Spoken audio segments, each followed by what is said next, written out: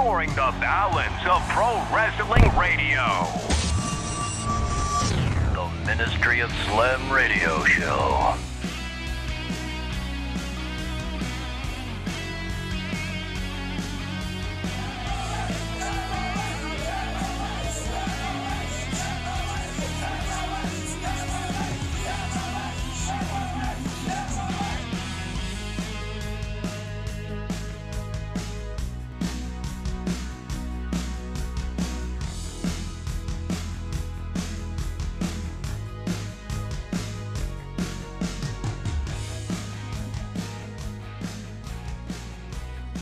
Hello everybody and welcome to your main event of the evening here at the Wrestling Arena.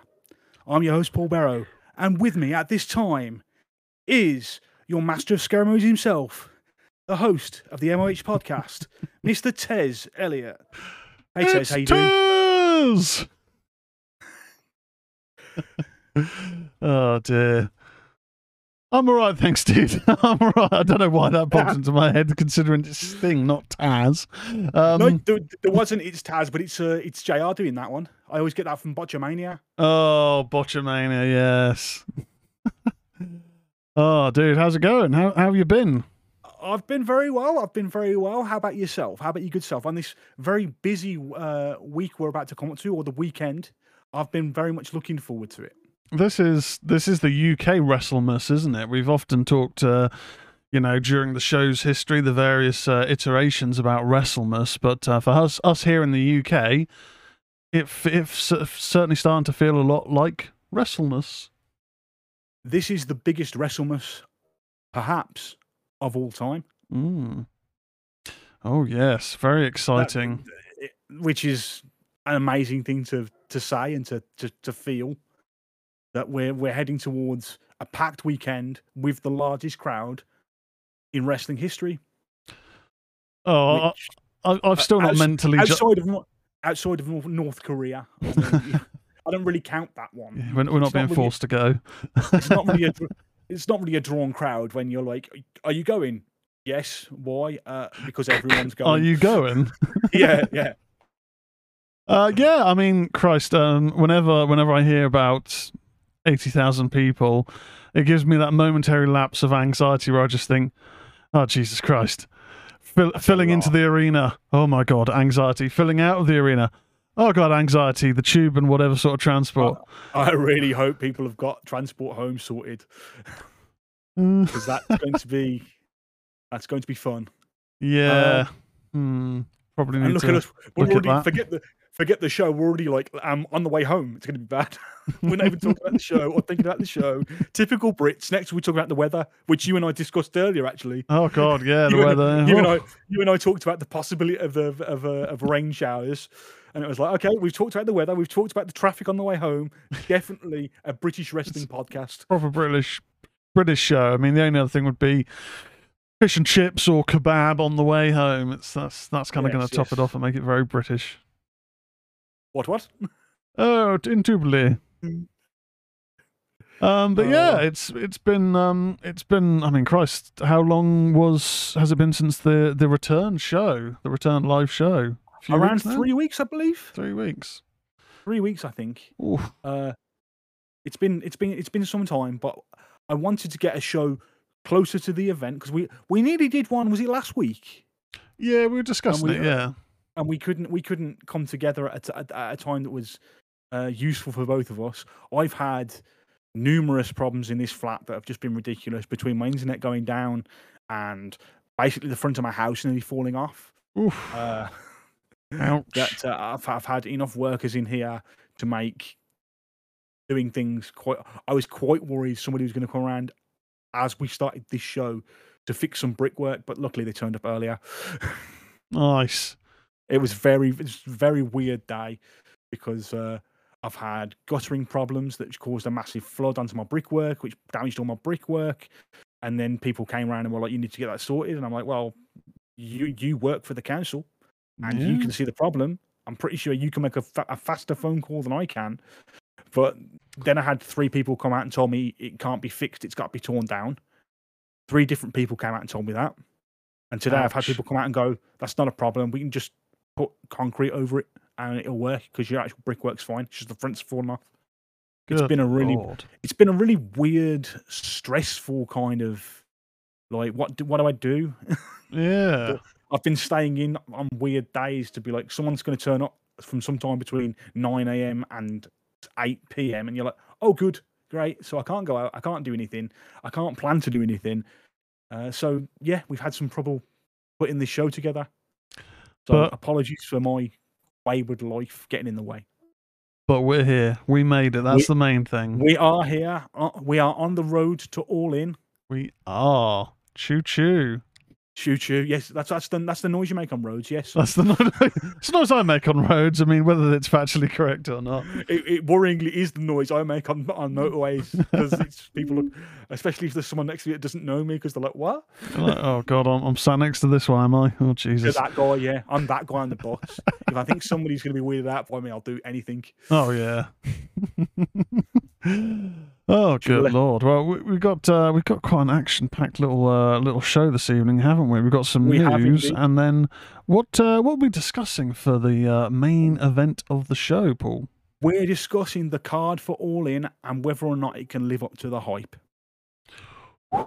I'm going to be making some predictions. I hope you are too.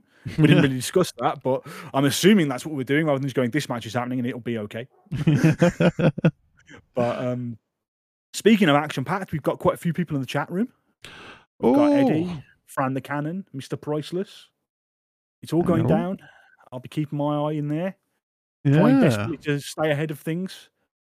And I see Fran says Tez needs to be doing some bad singing like Taz on Botchamania. Oh, don't threaten me with a good time. I'll especially on Sunday. Poor Victoria, my girlfriend, is going to have to deal with me probably after a light beer, singing loudly along to all of the songs and just causing a scene.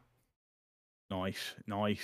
I'm going on my own, so it's going to be a very interesting one from me. I'm traveling down with some people I know, but they're being sat on the floor. And I'm like, I don't know if I'd have done that. I don't know if I'd have sat on the floor, guys.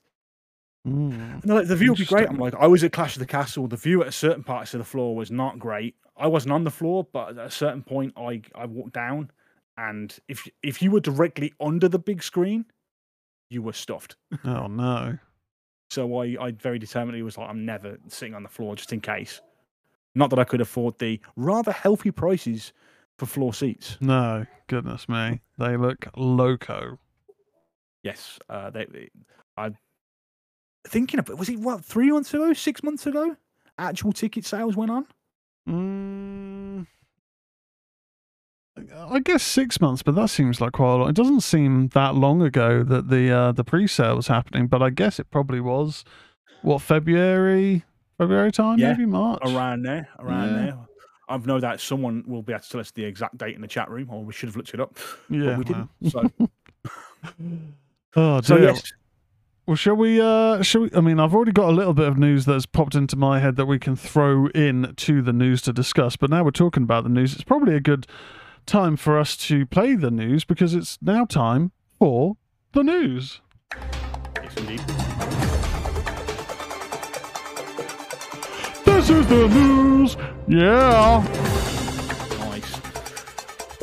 There we go. I'm going to start guessing when to come in with that. This is the news because, as we discussed earlier, I can't actually hear the jingle, so I'm gonna start guessing or doing fake countdowns to it. If you want, I could do the little. This is the news. Nah, if other people can see us doing that, then it takes away the magic, doesn't it? The spontaneity is just gone. Yeah, you don't want to give people that peek behind the curtain. No. They don't need to know how the sausage is made.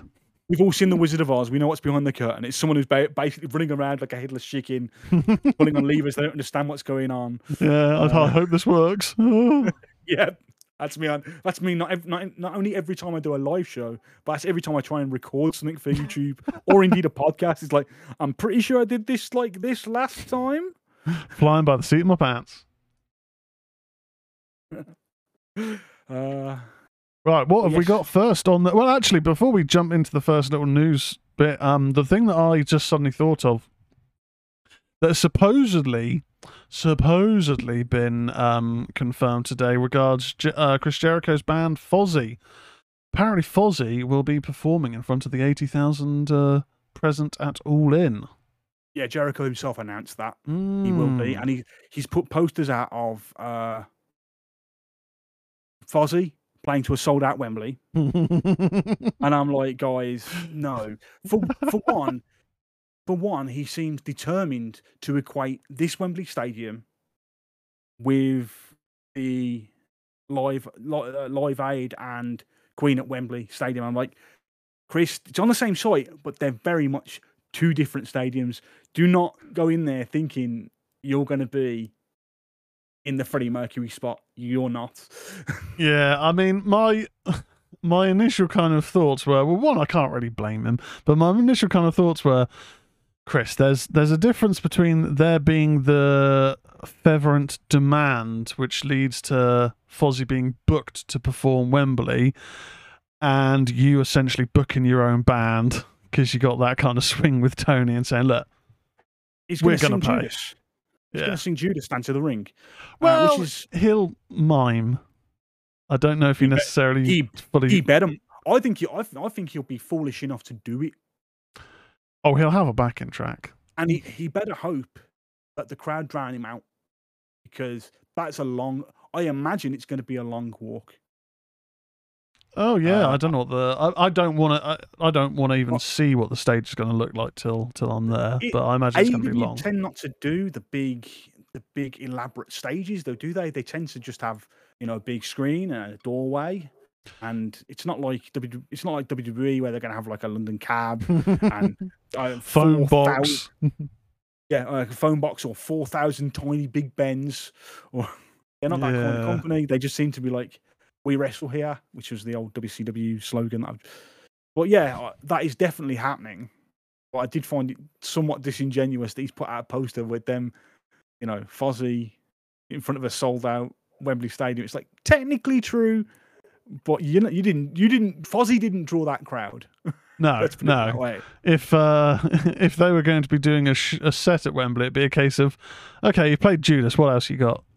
You've played Judas, play Enemy, because that was the theme tune to a TNA show back in the day when you were like 15 years ago or something. Yeah, you play that, and I'm pretty sure there's like one more that I thought was okay.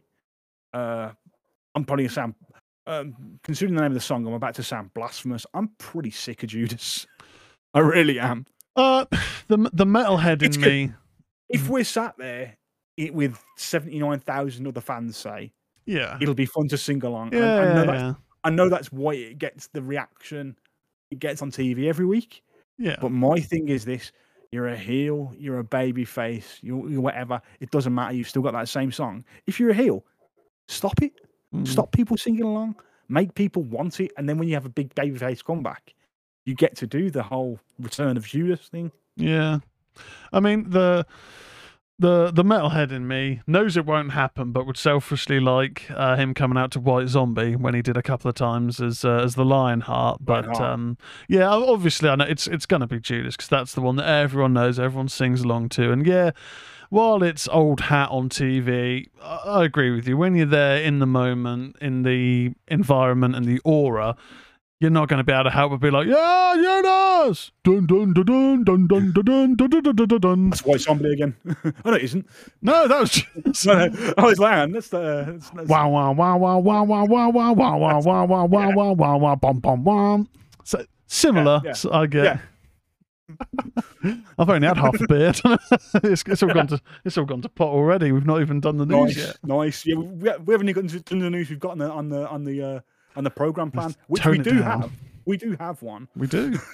We do. Let's jump into it. The first piece of news that I noted down earlier was Edge possibly AEW bound. Pro Wrestling Torch reports that Edge has approached WWE recently and presented them with a scenario that would lead him to re-signing with the promotion.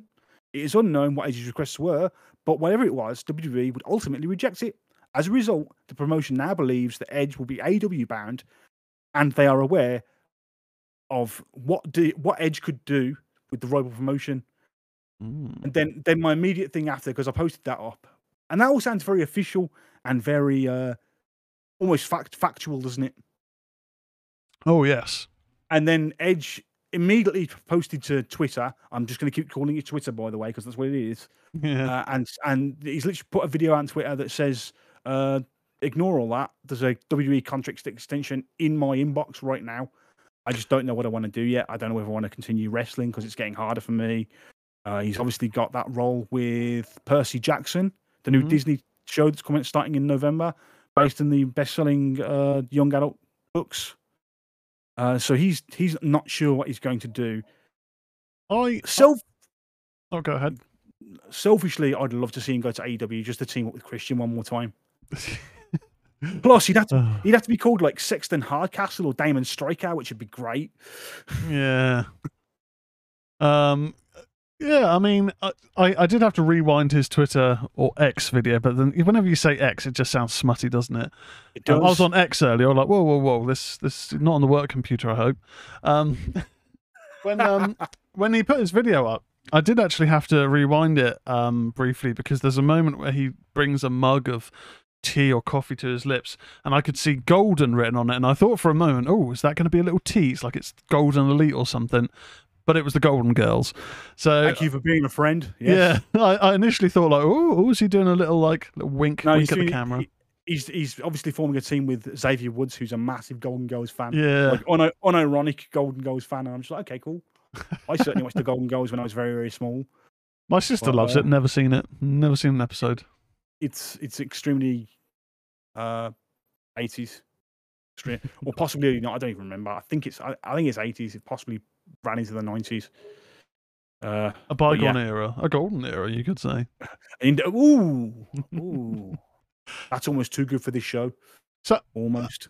In regards to his final match, so I haven't watched the last 2 weeks of live WWE TV. I've had to cancel TNT Sport because I'm in the process of closing down some Sky things because I'll be moving in the next month. So I'm only really watching the YouTube highlights now.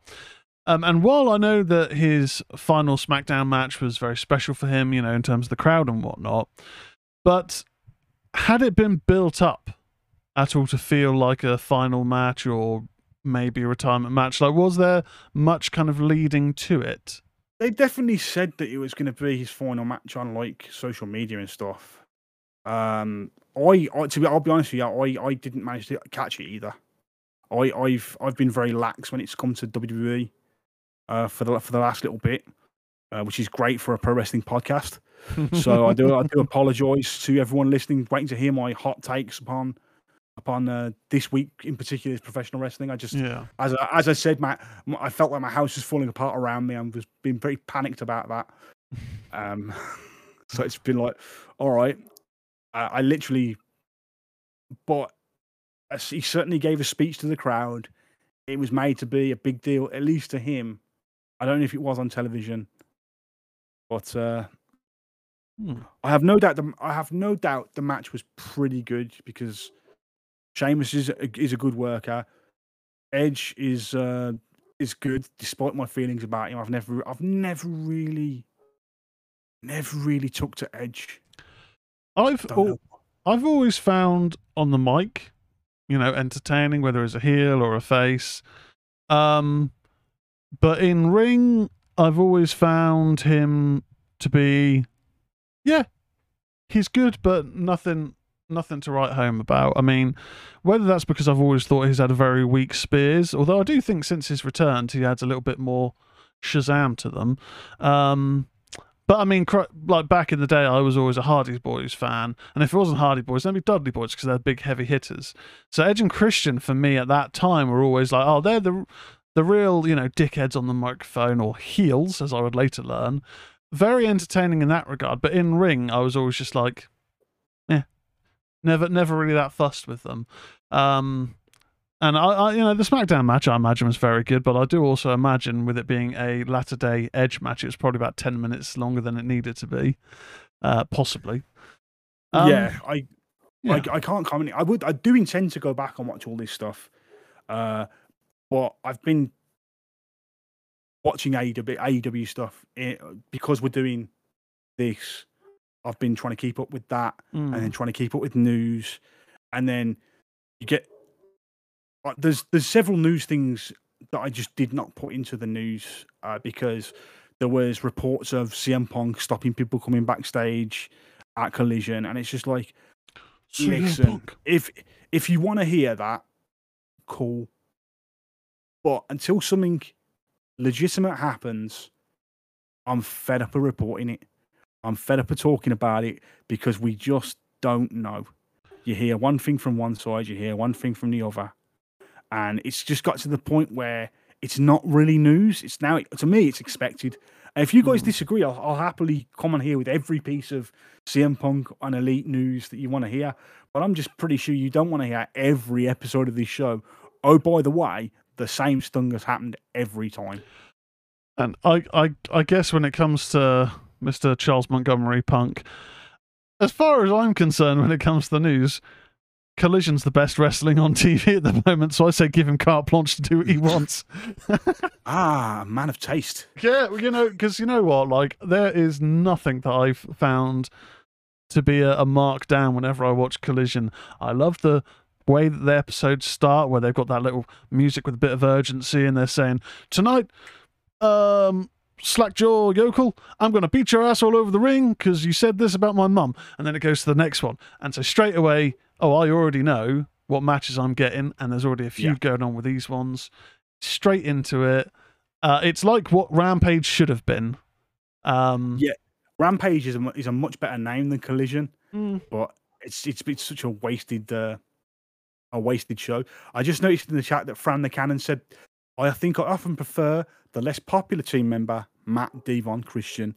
So, Fran, were you a Marty Jannetty fan over Shawn Michaels?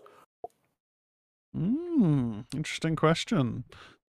Because there was a time in my youth that I thought Jannetty was a much better wrestler than Shawn, and that's before they broke up as the Rockers. Yeah. So obviously I was wrong, but yeah, things took different paths, I suppose. But at that point, who was to know? But yeah, Edge potentially. I mean, I know he's said, he hasn't hinted at it after that video. Him appearing in AEW, I mean, I remember when Christian arrived and it was a bit of a damp squib because Tony did what Tony does and overhypes it. But oh my God, has he just really proven how much of a commodity he is? Whether it's the fact that when he does actually wrestle, he wrestles in a turtleneck, which I think is hilarious. And they're great matches. They're great matches. He is... I wouldn't have assumed he'd be the best heel in AEW, a few months ago. I mean, his promo on this week's Dynamite, you knew when he came out with who was in the ring where he was going to go. And it was just... And he pauses. I hear you've got a dad. Pause to let the crowd realise where he's going. So he gets the pop from that. Yeah. Then he says who is dead. Yeah. Then he gets the pop from that. And it's just masterful work of getting everything you can from a single sentence. Apparently he was a wrestler, but I've never heard of him, so he can't have been very good. Good. It's basic stuff, but he's so good. But it's Buddy Wayne, isn't it? Buddy Wayne, yeah. Trainer of Brian Alvarez of Figure 4. Oh, really? And the Wrestling Observer, yeah. All I know of Brian Alvarez wrestling was that video a little while ago where he can't run the ropes. I don't know if that's a regular thing or if it was a bad match. He hasn't done it for years, though. I think he has like one match every 4 or 5 years, from what I understand. Fair enough. Oh dear. Well, yeah, I'm very unfamiliar with Nick Wayne and his extended family. But so I'm learning about him as the show goes on. I still will have to say, after his debut match and his matches that I've seen since AEW, I'm still very much of the opinion of what's so special. I haven't seen anything yet that's maybe gone, oh, that's what the hype's about. I get he's young. It's his youth. That's it. It's his youth. It's just his youth. He was, yeah. Fair enough. I think they got him before WWE were gonna get him into the Performance Center, and that became a big deal. Right. Yeah. Online. But the other thing is, Speaking of it, getting back to Edge, I'm sorry, I've got to just respond to something Fran's put in with a really bad taste joke that just popped into my head. She said, Christian coming out to take shots at people's dead dads doesn't get old. Neither do their dads. I'm sorry, that's a really horrible thing, but as soon as I read that, I was just like, oh. So dear. you run a horror podcast? I do. I've got an awful sense of humour. Sorry, yeah, what were you going to say before I jumped in? I was going to ask, what do you think he's going to do? Edge? Yeah.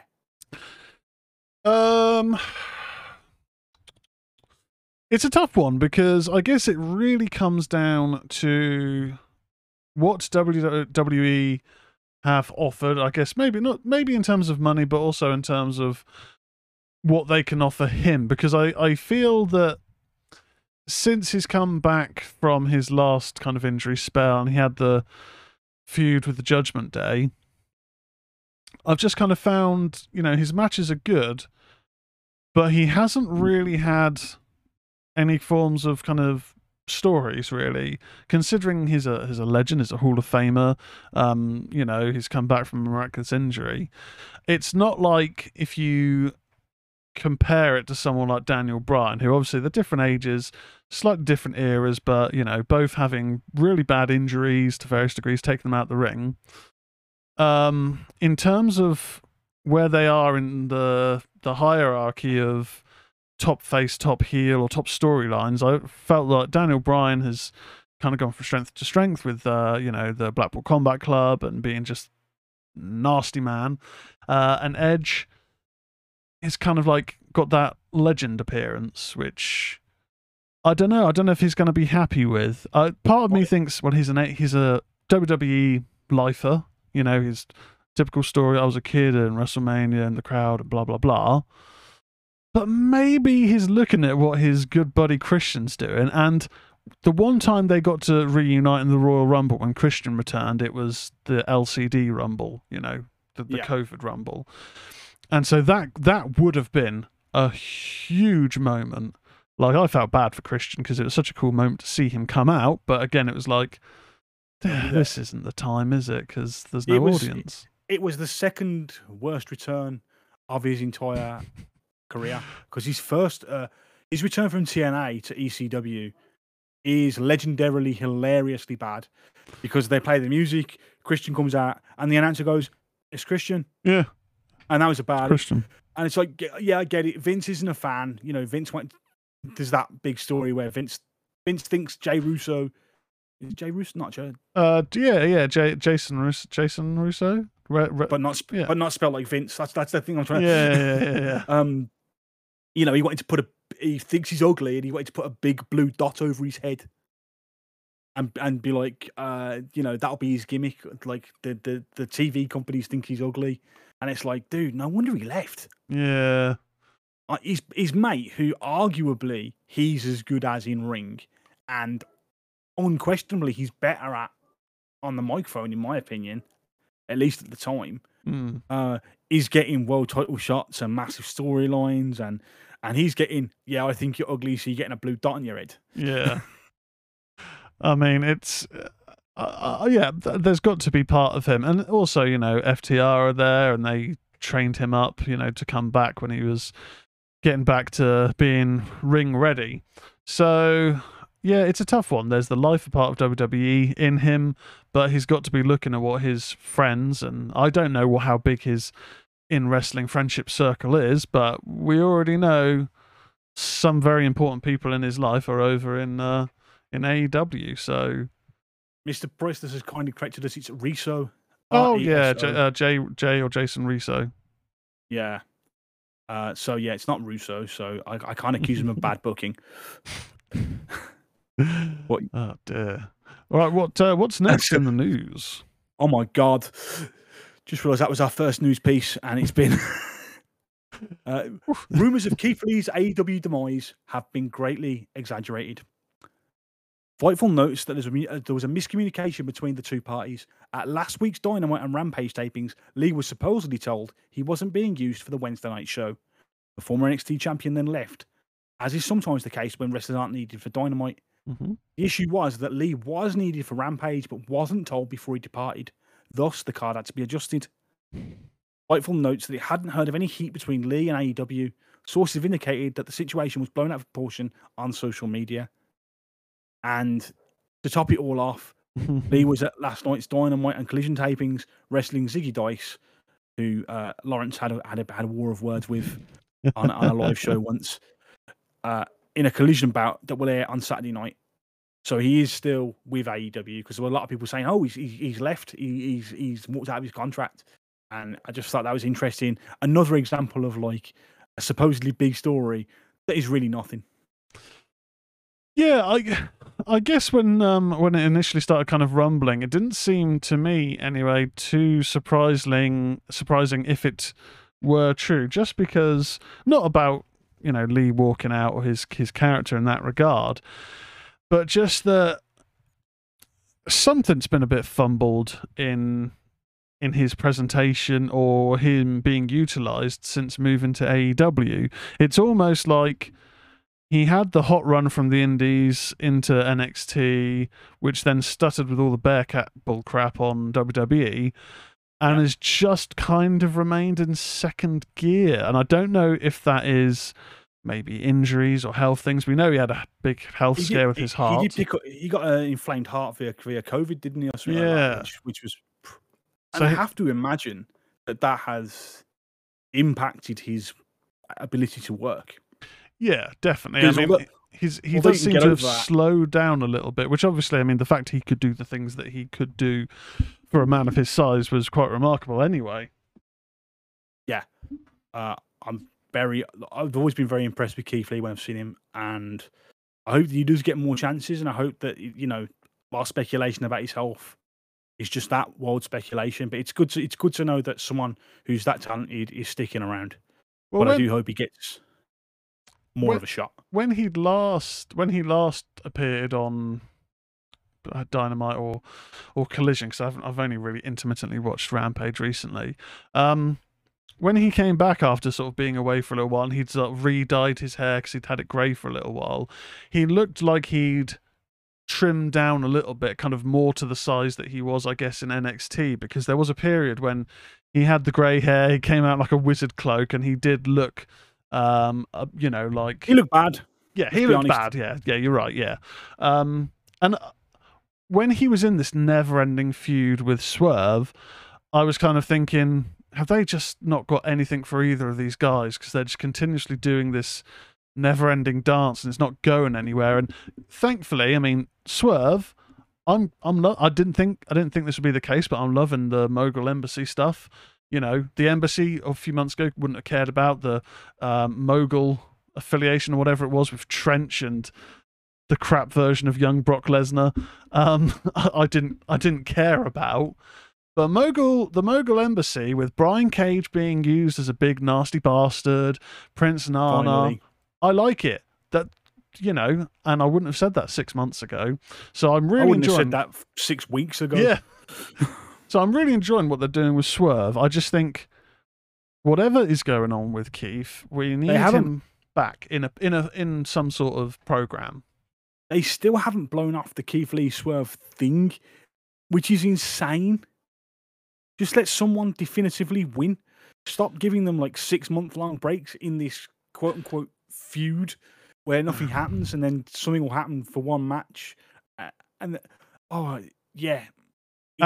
this stage, I'd be happy for them to just do the old WWE thing of the feud. Just forget about that.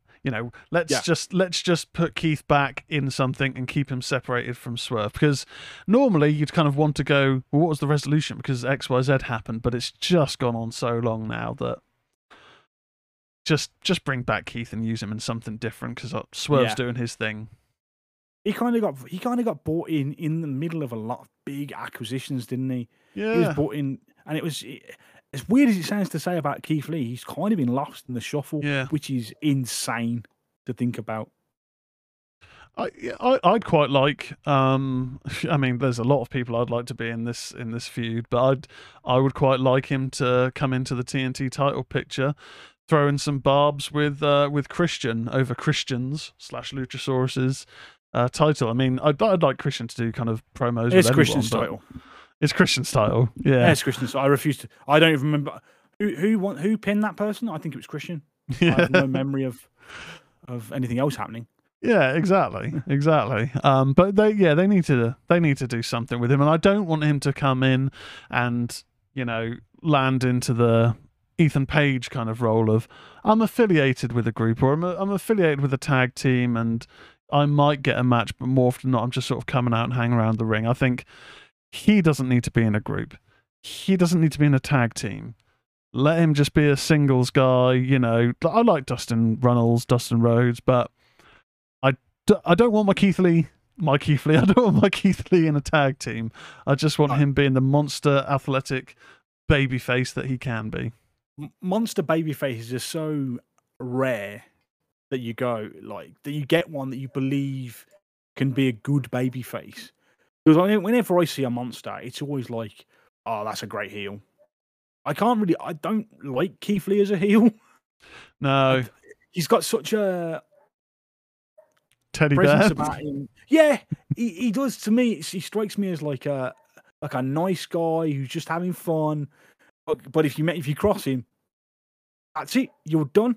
You're getting spirit bombed. Yeah, exactly. I want him in a big big push. I mean, I'm not necessarily talking world title. I think there's got to be a fair bit of building. You know what you should do? You should go after your favourite AEW title. Well, the FTW.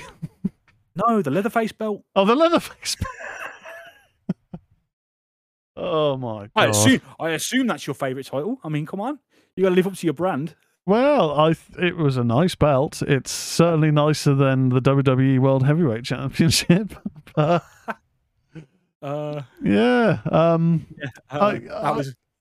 I just want some Keith Lee back regularly on TV. That's all I want. It's not much to ask for, Tony. No. But Tony's got a plate full right now.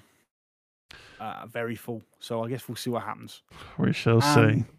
I guess we shall move on to our final piece of news. Yes. And unfortunately, it is the news that Terry Funk has died at the age of 79. His longtime friend Mick Foley tweeted, "Terry Funk is gone. I've just talked to Terry's daughter Brandy, who gave me the awful news. He was my mentor, my idol, one of the closest friends. He was the greatest wrestler I ever saw. If you get the chance, look up a Terry Funk match or a Terry Funk promo and give thanks that this incredible man gave so much, so long, to so many. There will never be another like him. May God bless Terry, his friends, family, and all who loved him. Rest in peace, my dear friend. It was an honor to know you." And I thought that was, I mean, the man was 79. He's been through more punishment than I think I could ever express. He's one of the greatest wrestlers to ever wrestle, in my opinion. If you want to hear me talk about Terry Funk, I suggest you look up the New York Knockout episode of Turner Years and the event before that, where Dave and I literally go on for about 30, 40 minutes about how great Terry Funk is, because he made me believe. And he was there when I started watching wrestling. He was there when I got bored of wrestling and came back and started watching stuff like ECW, and he was in ECW. And then he's been in every era of wrestling that I've ever watched. And I've never got the impression he was phoning it in. I've always believed what he was trying to sell me, and that's rare in my opinion. And the body of work he's put out, I've never seen a bad Terry Funk match. I've seen Terry Funk matches that go bad or go off the rails or go, oh, this match has fallen apart. But Terry Funk, it was could appear so out of control that you were like, okay, everything else is complete rubbish, but this guy's nuts. Yeah. Terry.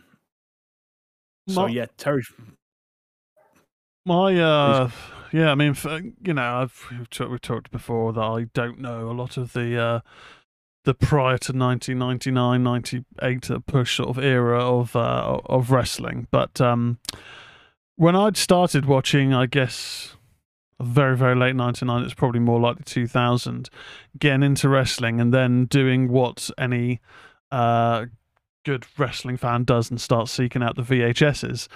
I'd picked up, I want to say, Royal Rumble 99. May well be wrong here, but I'm pretty sure it was a Royal Rumble where it was Cactus Jack and Chainsaw Charlie against the New Age Outlaws. What was that, Royal Rumble 99, or was that 98, or was that a WrestleMania? Might be WrestleMania. The dumpster match? Quite possibly, yeah. If it's the dumpster match, that is WrestleMania 14. There we go. I do not remember if they did the Rumble match before that. Whenever I remember the Rumble, it was like 96, where there was no talent. I think it was 96, whichever one was in Texas, and there was like no talent in WWE at the time. So they got people like Mil Mascaras in, because it was a border town with Mexico, and they hoped that would draw. And Terry Funk was in there, and in like 4 lines, he's like, "Yeah, I'm going to go out there. I'm Texas born and Texas bred, Texas fed, and I'm going to beat everyone up." And I was like, "Yeah, that's a guy I believe." And in one, because you know those Rumble promos where they're all just like, "Oh, I'm going to throw 29 men over the top rope," because they all think they're going in at number 1. None of them ever think they're going to come in at number 30 and throw one person out. But again, with a simple couple of lines, I was like, Terry Funk, awesome. Yeah. Absolute legend. I swear, like late last year or maybe earlier this year, there had been reports which couldn't be confirmed, or I think maybe Mick Foley debunked the reports. Someone had reported that Terry Funk's health had taken a steep decline, because I distinctly remember Mick Foley then sort of tweeting saying, "I spoke to him this morning. He's fine." I think his health did decline because, like a few months later, Mick Foley was saying he was going to see him like every other month because he knew there wasn't that long left. Right. So whether or not somebody reported it when they weren't supposed to, or anything like that. I mean, he's got an amazing autobiography called Terry Funk, More Than Just Hardcore. It has some amazing stories in it from every period of his career, and it goes from the territories to his first run in WWF to WCW and NWA to the second run in WWF to ECW, and it's just like, yeah, this guy did everything. Yeah, absolute legend. First retired in 1983. Actual final match was in 2017. Wow. That was his first retirement, 1983. Madness. Absolute that was madness. The famous forever in Japan. That you've probably seen if you've been knocking around the internet looking at wrestling for a while. But yeah, unfortunately, that's two shows we've done, and 2 very well respected wrestlers we've had to report the untimely demise of. So hopefully, the next show we do, let's all put our heads together and hope nobody passes away. Let's lift the wrestling arena curse. Yes, indeed. Oh God, don't bring up the idea of a wrestling arena curse, please. just in case. Well, on that note, that was the latest wrestling news. Actually, can I just mention this? Mr. Price has mentioned something in the chat that I have the full story of. Okay. So, Mr. Price says, I still found the story where he was rumoured to have replaced Pat Patterson as WWE Booker in 1993, and he bailed on it because of his sick horse or something like that. He was offered a Booker position, I believe it was under Pat Patterson, but in order to get it, he had to go and do a Survivor Series match. I think it was 94. Whichever one was the Hart family versus Shawn Michaels and his Knights. And basically, they were told, we're going to beat everyone, and we're going to unmask the Knights. And a lot of these Knights were like developmental guys. There was like Barry Harwitz, who's a perennial WWF jobber from the early 90s. There was Greg the Hammer Valentine, who hadn't been seen for a few years. There was supposedly Terry Funk. And I think there was a guy called Jeff Gaylord, who was a big guy from whatever their developmental was at the time. And Terry basically realized this is a bad idea. Everyone in this is going to look bad. And he basically wrote Vince McMahon a message saying, I have to go. My horse is sick. I think he's dying, and just left. Right? Oh no! And they realised he'd gone and started paging him at the airport. So there's like, paging Mr. Funk, Mr. Funk, can you come to the phone, please? And he just ignored it and went home. Oh god! Then years later, about 98, he comes back with the Chainsaw Charlie gimmick, and the first words Vince said to him was, "How's your horse?" Because it was just like, I do not want to do this horrible job, so I'm leaving. Oh and god! And then the first thing, Survivor Series 93. Wow. But yeah, he was originally supposed to be one of these nights, and he realised like, oh, this is a really bad idea. And I've actually got a name. Like, no offense to Greg the Hammer Valentine, but like his days were well behind him, and he'd only ever reached like US title or IC title level. Terry Funk was a former NWA champion. Yeah, and he's going to be beaten with a guy who constantly lost on TV in Barry Harwitz, and a guy nobody had ever seen. So he'd be the guy everyone remembered. So he was just like, nah, my horse is sick. I don't even know if he had a horse at the time, but Christ. Well, you know, yeah. Classic Funk. R.I.P. the legend. Indeed. Eddie asking who we'd want to see him face in one last match if we could. I'd have to say, if they were both healthy, I wouldn't have minded seeing one more Mick Foley match. I guess if we're talking time machine wrestling, in terms of them capable, you know, still able to go. Looking at a modern audience, I mean, Funk Moxley would have probably been a lot of fun. If we have modern Moxley now with not young Funk, because I don't know that much about him, but like ECW era Funk, or kind of ring like that kind of period where he's the grizzled older man who's retired already about 5 times. I think that could be pretty interesting. It'd probably be very bloody.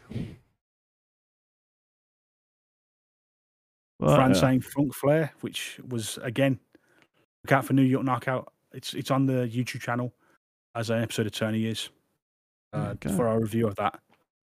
That was a very good match. Excellent. And that's the news. That is time for the jingle. This is the news. Yeah. I need to figure out a way to fade that out rather than having an abrupt stop. Right, so we've talked about the news, which has already taken us an hour. Would you Adam and Eve it? Yeah, I do apologise for that. I've realised it's been 40 minutes and we're still in the first news point. Oops. Whoopsie. That's all good. It's all good. I guess we're on to our main event, aren't we? Indeed. We are on to the main talking point of this show.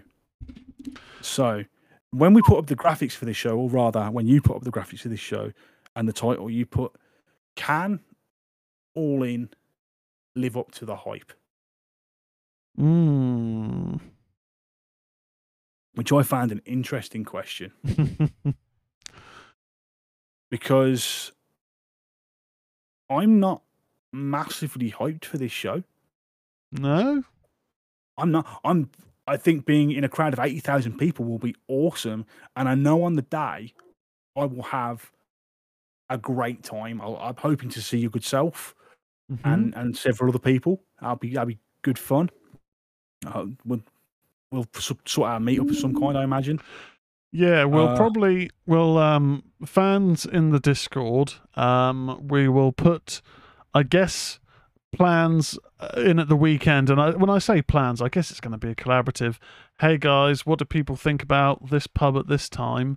Kind of near Wembley, to meet up and get a drink, get a soft drink. I mean, I'll be getting a pint, but get a soft drink and have a catch up. Why do the rest of us have to be treated like kids, Tez? Why you the only one else have a pint? Are you guys have got your fruit shoots and your J2Os. Have we got to have carveries before we can get? If you have a carvery, you can get a lager shandy. Yeah, good. Ooh, lager shandy. It's been a long time. But myself and Victoria have already booked in earlier in the day to go to Camden to get these enormous croissants. Part of the reason I'm going to London is just to get XXL size croissants because I always see them online. So I'm going to end up rolling into the pub and into All In because I'm just going to be full of pastry. But yeah, it's good soaking material, pastry. You can soak up a few points with pastry. Yeah, maybe she doesn't know that I'm going to be having a couple of drinks at the pub, and this is just preemptive so I don't make a fool of myself. Don't have pain de chocolat because that'll really fill you up, and that's bad. We've booked a pain au chocolat and a croissant. So no, but okay, all right. Well, I think I think we'll basically advice, then. We'll basically pick it each, I suppose. She likes a pain au chocolat. I like a croissant.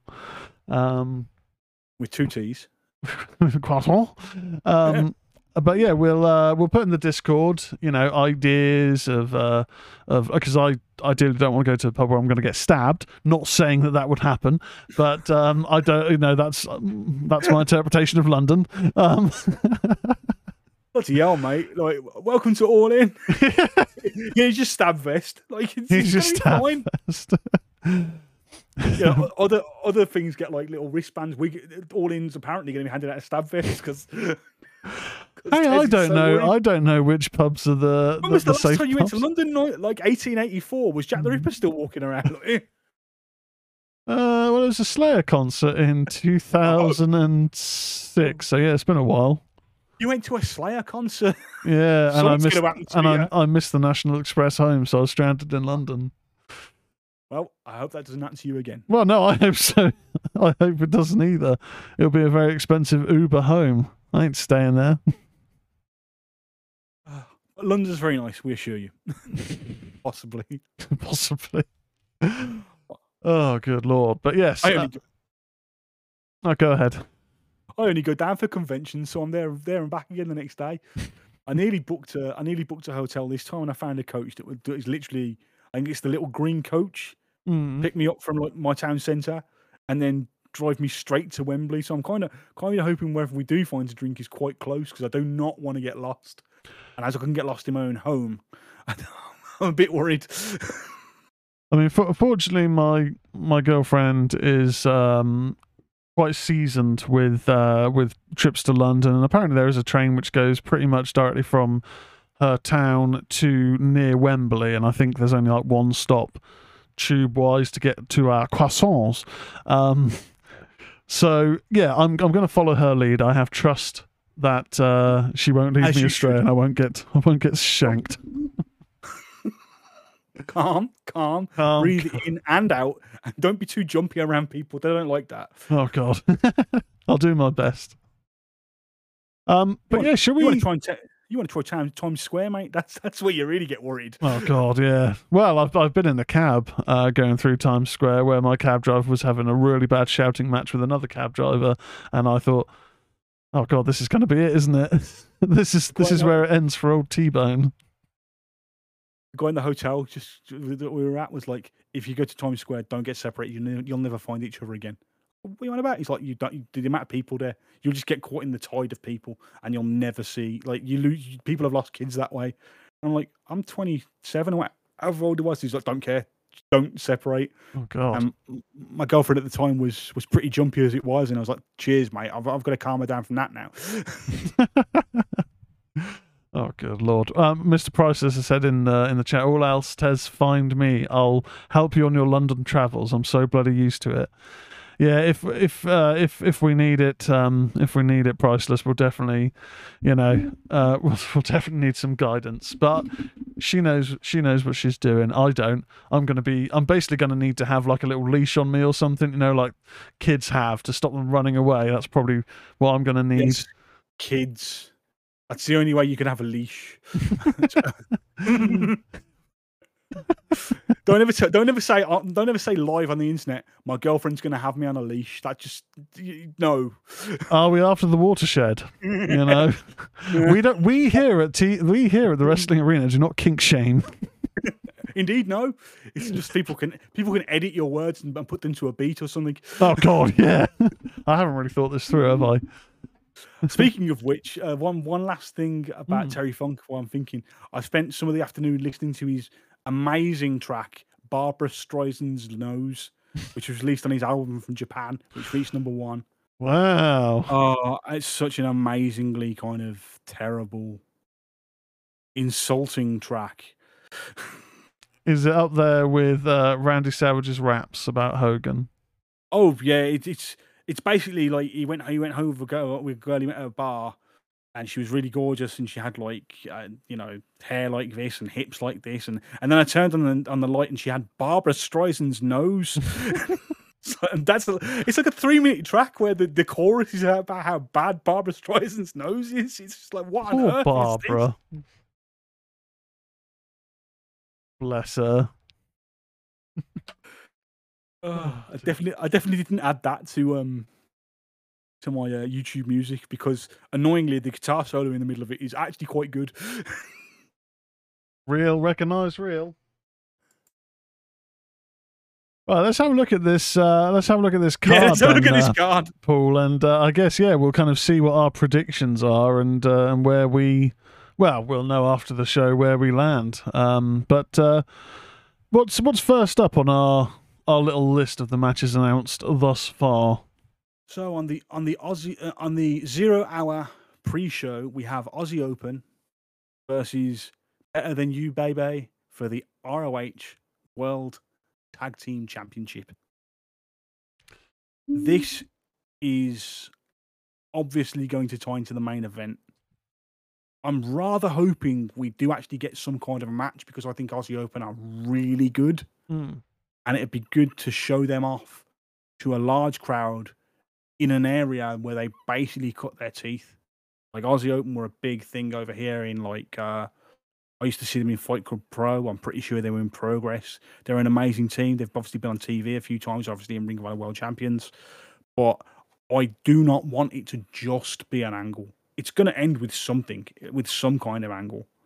It pretty much makes it unpredictable because of the many ways it could go. I'm going to suggest that Aussie Open leave with the titles due to interference. But I'm not sure who's going to interfere and where. Yeah, as much as I'm looking forward to the match. I imagine it'll be fun. I imagine it'll be some heavy hitting from Aussie Open. And MJF and Cole are just incredibly entertaining. All of their skits have just been golden and hilarious.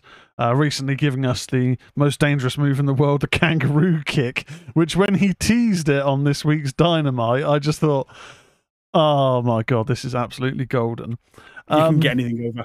That man can get anything over. He is brilliant. When he was having the interview with Renee, and his first thing was, well, it's no lie that I'm pretty chubbed up about being in front of 80,000 people. I'm just like, really, MJF, crying out loud, man. Yes. That was he and I nearly said Michael Cole, then that isn't right. Adam Cole. He and Adam Cole did a thing for Hot Ones as well. That's just hit YouTube today. Okay. So that's a good watch. It's Truth or Dare, but basically if you take a dare, Truth or Dab. Yeah. That's it. Truth or Dab. I couldn't remember. Yeah. I couldn't remember the name of it. But they both asked some very interesting questions, and it's just like, I don't want to answer that. I'm looking forward to it. I think, like you say, it could go either way. Like, on one hand, they win the titles, and then they've got to face each other as tag champs, and it feels like the later on match is going to be, kind of leading into a feud, most likely. But then, there could be miscommunications. We've seen it in the last couple of weeks of, them starting to watch behind their back a little bit more, or, miscommunications of moves.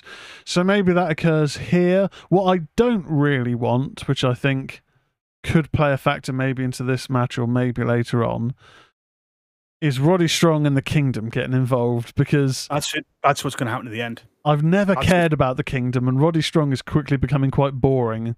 I mean, he's always been a bit boring, but his neck brace gimmick is over with me. That increasing like childish tantrums and like the neck that just will never heal. It reminds me of Owen Hart in the mid '90s, and before him, Bob Orton with the arm that just didn't heal for years. And I'm kind of down for that. But he's no longer a babyface. You can't have a neck brace for that long. That's something a manager does when they don't want to get hit. Yeah. So I think they're going to come in and I'll lay it down. They come in, they attack Adam Cole. so they don't win the titles. Okay. Yeah. Now, there is another pre-show match that hasn't technically been announced yet, but I have a pretty interesting prediction that I'd really want to express. Yeah. So I'm going to leave it up to the chat. We'll move on to the next match. If you don't want to be spoiled, drop it in the chat, and I won't say anything. But if it's okay, I wouldn't mind. It's not a nothing match, but it is on the pre-show. So if we move on to the next match, and we'll wait and see, because obviously we're a few minutes ahead. Yes. Of the chat. So if we move on to the next match, and we'll keep an eye on the chat and see what they say. Yeah, is that okay? Fine by me. Obviously I don't want to ruin things for people, but at the same time, my idea is pretty good. We have, in a Stadium Stampede match, we have Eddie Kingston, Penta El Zero Miedo, and the Best Friends, Orange Cassidy, Chuck Taylor, and Trent Beretta, versus the Blackpool Combat Club of John Moxley, Claudio Castagnoli, and Wheeler Yuta, with Proud and Powerful, Santana and Ortiz. Why does this match exist? Why is this match on here? It was the last one was a couple of months ago, and he literally said it's the signature match of Double or Nothing. This just feels like we need people to hurry up. Was that Stadium Stampede, or was that Anarchy in the Arena? I thought it was Stadium Stampede, but to me they're quite similar as it is. Are you thinking of the one where Wild Thing got played by the live band with the questionable masks? That's Anarchy in the Arena, isn't it? That's Anarchy in the Arena, yeah. Although the same sort of concept. Stadium Stampede was COVID era. As far as I'm aware, I don't know if they've had one kind of since. If I'm watching at home, I'm going to be all hyped to see what they do, just because it's always a bit of fun. I mean, it could be an overbooked mess, but sometimes where you're constantly going from one crazy thing to another, it can be quite fun. In terms of in person, I don't know how it's going to work, because you've got to expect they're going to be going backstage, and I don't know how much is going to be going into the crowd. I don't know. I mean, for me, I'm thinking we get to see Best Friends, so I'm a big fan of Best Friends, and I do think Chuck Taylor and Trent Beretta specifically just really don't get utilised. It's awesome seeing Santana and Ortiz back, because I think Ortiz kind of floundered without Santana, and there was always the reports that they don't actually like each other, and Santana's on the way out. So I think them teaming up with Blackpool Combat Club is going to be quite interesting. I think it's just kind of mixed emotions, because I imagine it is going to be a fun match, but I just don't know from an in-person standpoint how well it's going to translate. And I think because I have a feeling it's going to be a Blackpool Combat Club win, if I'm predicting the result, just because Best Friends, this isn't an Orange Cassidy title match, but Best Friends don't often get the big win. And Eddie Kingston is the kind of almost like the badass underdog who just doesn't really kind of get it done on the day. So I would love the good guys to win, but I feel that it's probably going to be a Blackpool Combat Club win. I agree. The only thing that Best Friends ever win are those parking lot brawls.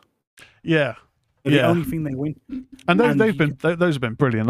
I'm so glad I actually watched one of the recent Rampages, which had Best Friends v Blackpool Combat Club, because again, it was just mental. Yeah, it seems like we're getting some requests to talk about the other 0 hour match. Yeah, go for it. So it's Hook versus Jack Perry for the FTW title, and my thing is this: he's been dealing with a lot of ECW people, hasn't he? Mm-hmm. There's an ECW wrestler that has an amazing entrance that could be a really good pop for 80,000 people. If that match is going down and Enter Sandman hits, and Sandman just comes out and canes him, that'd be awesome. Mainly because I want to hit Enter Sandman with 80,000 people. Yeah, but they've been doing this ECW thing the whole way through, and Tony loves his surprises. He does, and he'll pay the money for the music. Yeah, he will. That could be cool. In terms of if it is Hook v Jack Perry, I would have to assume Hook wins, because didn't Jack Perry say the next match he has is going to be retiring the belt? Was that not a thing a few weeks ago? He's going to retire it on Collision. Oh, during the segment, he gets attacked by Hook. Right. Okay. I didn't know that apart. Yeah, he was supposed to. They announced it for Dynamite, and then it didn't happen, so they postponed it to Collision. Okay, fair enough. Eddie's got to disappear, so. See you later, Eddie. Thanks for coming by. See you. Okay, so yeah, I think Hook probably is going to get that personally. Yeah, he should. Yeah, I mean, maybe even with help from his dad. You know, a Taz mission here. If Taz can probably hook on a Taz mission. What do you think of the Jack Perry heel turn? I think it's great. As soon as he used Christian's kid to hide behind, I was like, yeah, I'm all in on this. Then I am all in on this. Okay. He's not convinced me so far. I don't like the music, and I like classical music, but it just seems jarring to me. And he's giving me Austin Theory vibes on the mic, just in terms of level of charisma, which is quite harsh, I know. True, I think he's a little better than that, but I think the key is to be humiliated in this, to lose the FTW belt, and immediately bounce back and win the international title, just out of nowhere. So it's like, I might have lost this belt that isn't even sanctioned by the company, but I defeated everyone's favorite Orange Cassidy. Ha ha ha ha ha. Yeah, that makes sense. That makes sense, because Orange Cassidy's got to drop that soon, hasn't he? Soon. I do not understand why he's not in a singles match. It's the international championship. I think because Pac's injured, isn't he? Yeah. I reckon it would have been, or one of the ideas must have been Pac v Orange Cassidy, because of Pac being in the UK. I have to think that has got to have been on the table, just because they've got a bit of history. They've done some stellar matches. And it does feel like it's a bit of a disservice to Orange Cassidy, as with, I guess, a number of people, being in a multi-man match, because he's been on a hot run of really good title defenses where he gets absolutely fucking battered and then manages to still kind of pull it out in the end. And they've all been entertaining. So where in the last week, it's only been very recently, the cementing of this match, it does kind of feel like, will he be able to recapture that momentum with the title defenses post All In? Maybe. I don't know. Well, it's not like he's got long to wait for the next pay-per-view. All Out's next week. Yeah. It still seems dumb, because... Which is where all the single matches are happening. Yeah, well... I will talk about my annoyances once we've done this card, otherwise... We'll get to that, yeah. What we got next on the card? Then we've got Chris Jericho versus Will Ospreay. Mm-hmm. A match up until this week I didn't care for. Agreed. I have no interest in seeing Chris Jericho in that style of match anymore. No offense to him, he's in his 50s, late 40s. Oh, he's in his early 50s. I think he's like 51 or 52. And like he can still go, but there's going and then there's keeping up with someone like Will Ospreay. Yeah. I think that's a tall task. That being said, the interview and Dynamite from both of them really helped put something into this match for me. Made me go, okay, there's a little bit of an issue here, because the issue that was created before between Don Callis and Chris Jericho, I was just seeing as some kind of like, not comedy, but just kind of goofy. You know what I mean? Like people hate Don Callis, but it was like, will he or won't he leave his group? And it's like, well, you should leave your group, because it's been the same group pretty much. It's the inner circle in all but name and members. Yeah, you need to be It's on the your less own successful inner circle. and the inner circle didn't exactly light my world on fire. But- I like them, but I wonder if that's because of Santana and Ortiz. Exactly. Because they were the denominator taken out, and then it was like, eh. I mean, Matt Menard and I can never remember the other guy's name. Cool Hand Ange. Yeah, Who's they're having a good hair day. That's his gimmick. They're good, but there was just something where he needed a break between going from the one group to the other group because they just felt like, oh, it's the same thing, just other wrestlers. To me, anyway. Yeah. They've really kind of turned it around because I didn't care about the inner circle falling away and all that stuff, and what didn't really interest me. And the promo segment last week with Don Callis was such a convoluted way to get to the match with Will Ospreay. I thought, when he was like, "What?" He was like, "Yes, I'll join you." Then he unveiled the painting, and it was the painting. I was like expecting you to say no. Yeah, and it's like, well, in that case, why does anybody feel sorry for Jericho? Yeah, he already said, "Yes, I'd rather be a complete git with you." So where's the sympathy coming for Jericho? Yeah. Luckily, they've managed to rescue it this week by Will Ospreay being like, "I need to make my money." Yeah, bruv, I've got to raise money for my kid, innit, bruv? I'm gonna get millions. My contract's up in a few months, innit, bruv? And Damn it! I was gonna get in it. I was gonna get in it at the end. Sorry, mate. Innit? Pies and chips. Yeah. Ospreay managed to. I mean, Jericho did his part, but oh yeah, there's a bit there. I hope it'll be a good match. I would have preferred, to be honest, I would have preferred Ospreay Omega just for the crowd. I'm not a massive fan of Omega. I mean, Ospreay Omega. Ospreay, obviously, if he wasn't injured, Danielson. Yes, well, Daniel. The rumors were that I thought they weren't doing Ospreay Omega because of New Japan wanted it, and basically,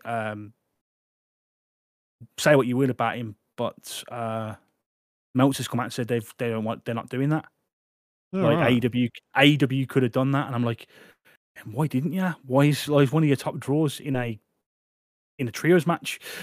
And then the Danielson match was supposedly going to be the rematch with Okada. That's it. Well, obviously that didn't happen because of the injury. A pity. Yeah. A pity. Real shame.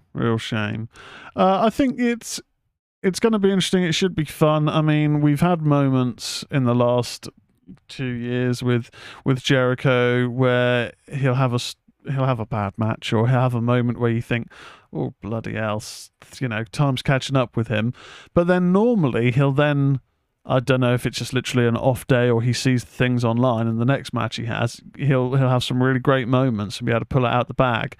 I guess it's going to be interesting to see how they play it to each other's strengths. Yeah, because I mean, Ospreay, and I guess this played into the promo when he was saying about you keep wrestling how you were, you're going to end up like your idol, Dynamite Kid, in a wheelchair. So maybe I thought that was particularly classless considering he's not in a wheelchair anymore. He's dead. Well, yeah, he's been dead a while, so it's like you can. Yeah, it's just like that's like low hanging fruit. It's not so much that, but at least acknowledge that he died. I don't. It's like Jericho didn't remember he passed away. Yeah, he should have said the late, Dynamite Kid or something. But yeah, maybe that's then going to play into the methodology of the match. Maybe we're going to have more of that slow, subdued, heavy hitting Ospreay that we've seen more of. If Jericho's got a weakness as a pro wrestler, it's this: if he's in there with a power guy, like say he was in there with Rhino, he'll try and his wrestling style is to try and his psychology is to try and outpower them.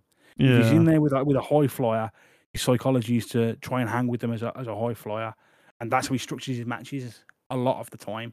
And I don't think it will serve him well to do that. He needs to switch to striking in order for the match to work, in my opinion, because not only can he not hang as a high flyer with Will Ospreay at the moment, but even at his highest, even as like cruiserweight champion in WCW, he was never the high flyer Will Ospreay is. So No.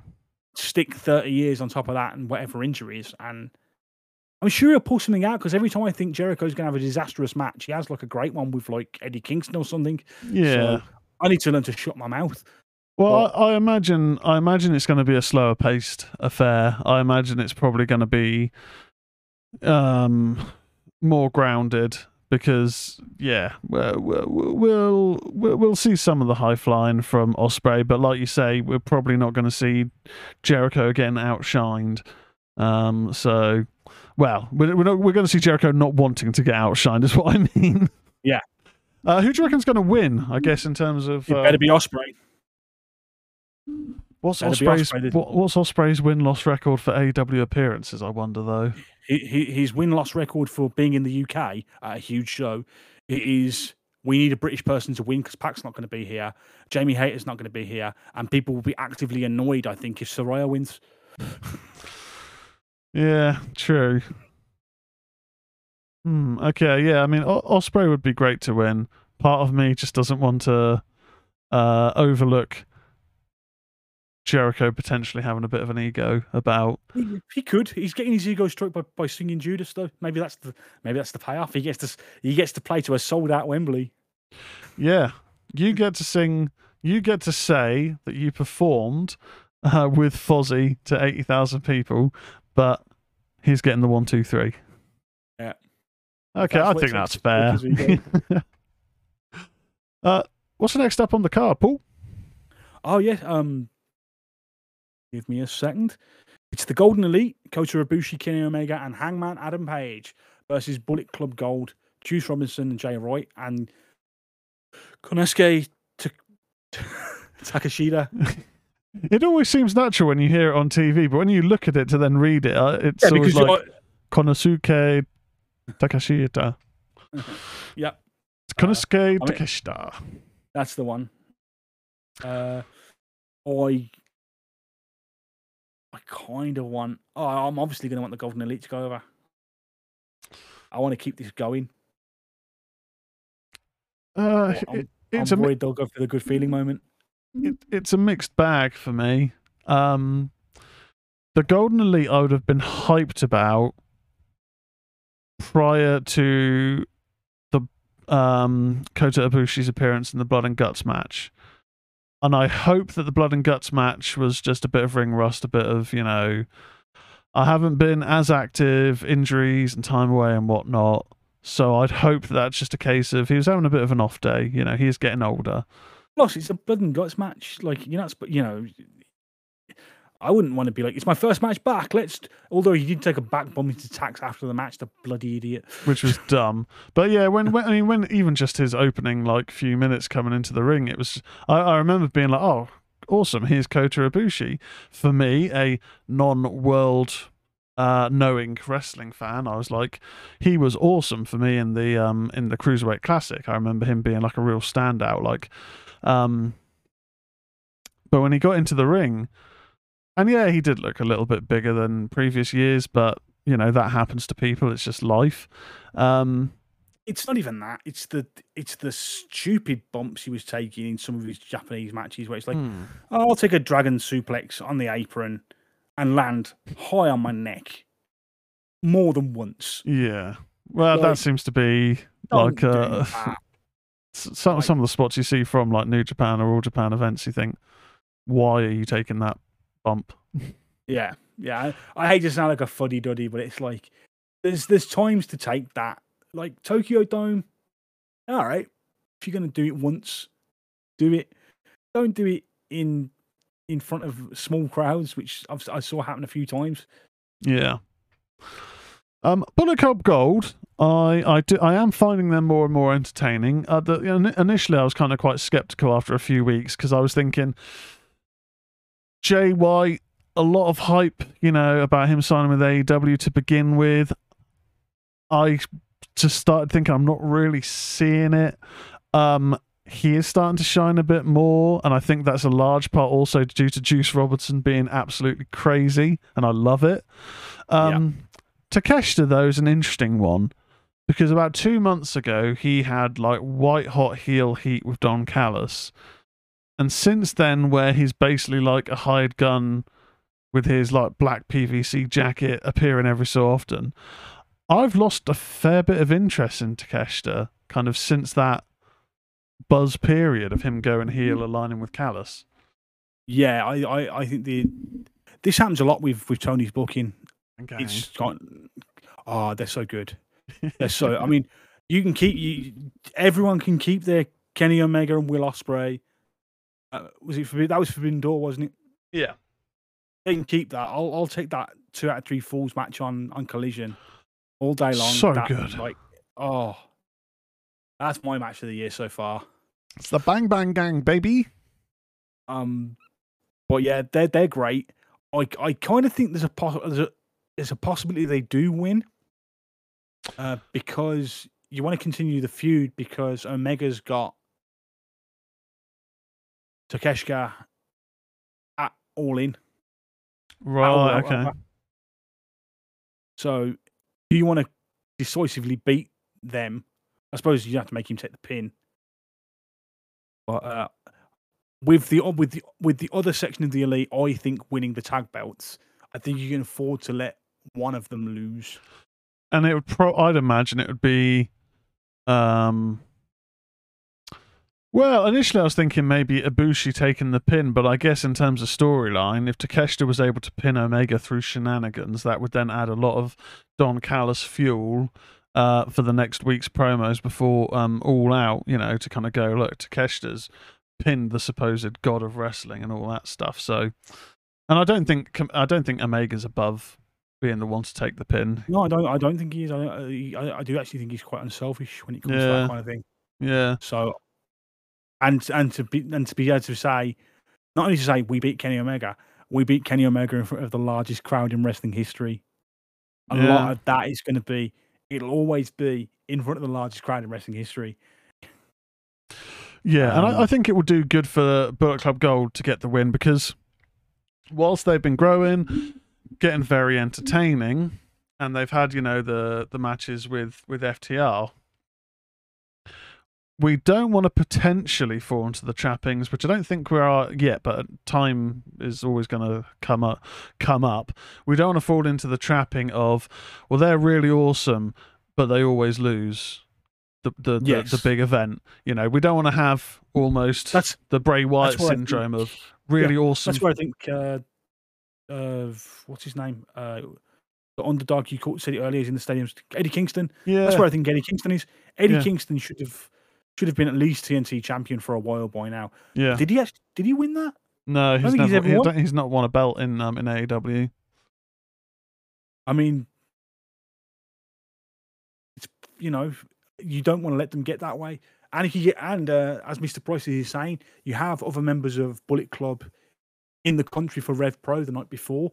So perhaps you do a face-off between the Bullet Club factions. That would make sense. Preparation for Kenta is in there, and Bullet Club War Dog with Finlay. They've mentioned being the premium version, haven't they? They've definitely made some comments on some recent promos. I don't know about this week, but the premium version had Jeff Jarrett in it. Let's be fair. Now let's, you know, I know he's the Leatherface champion, but you know, your champion, sir. My champion. Oh god. Now, be fair. I haven't mentioned Miley Cyrus once. Will I never escape this?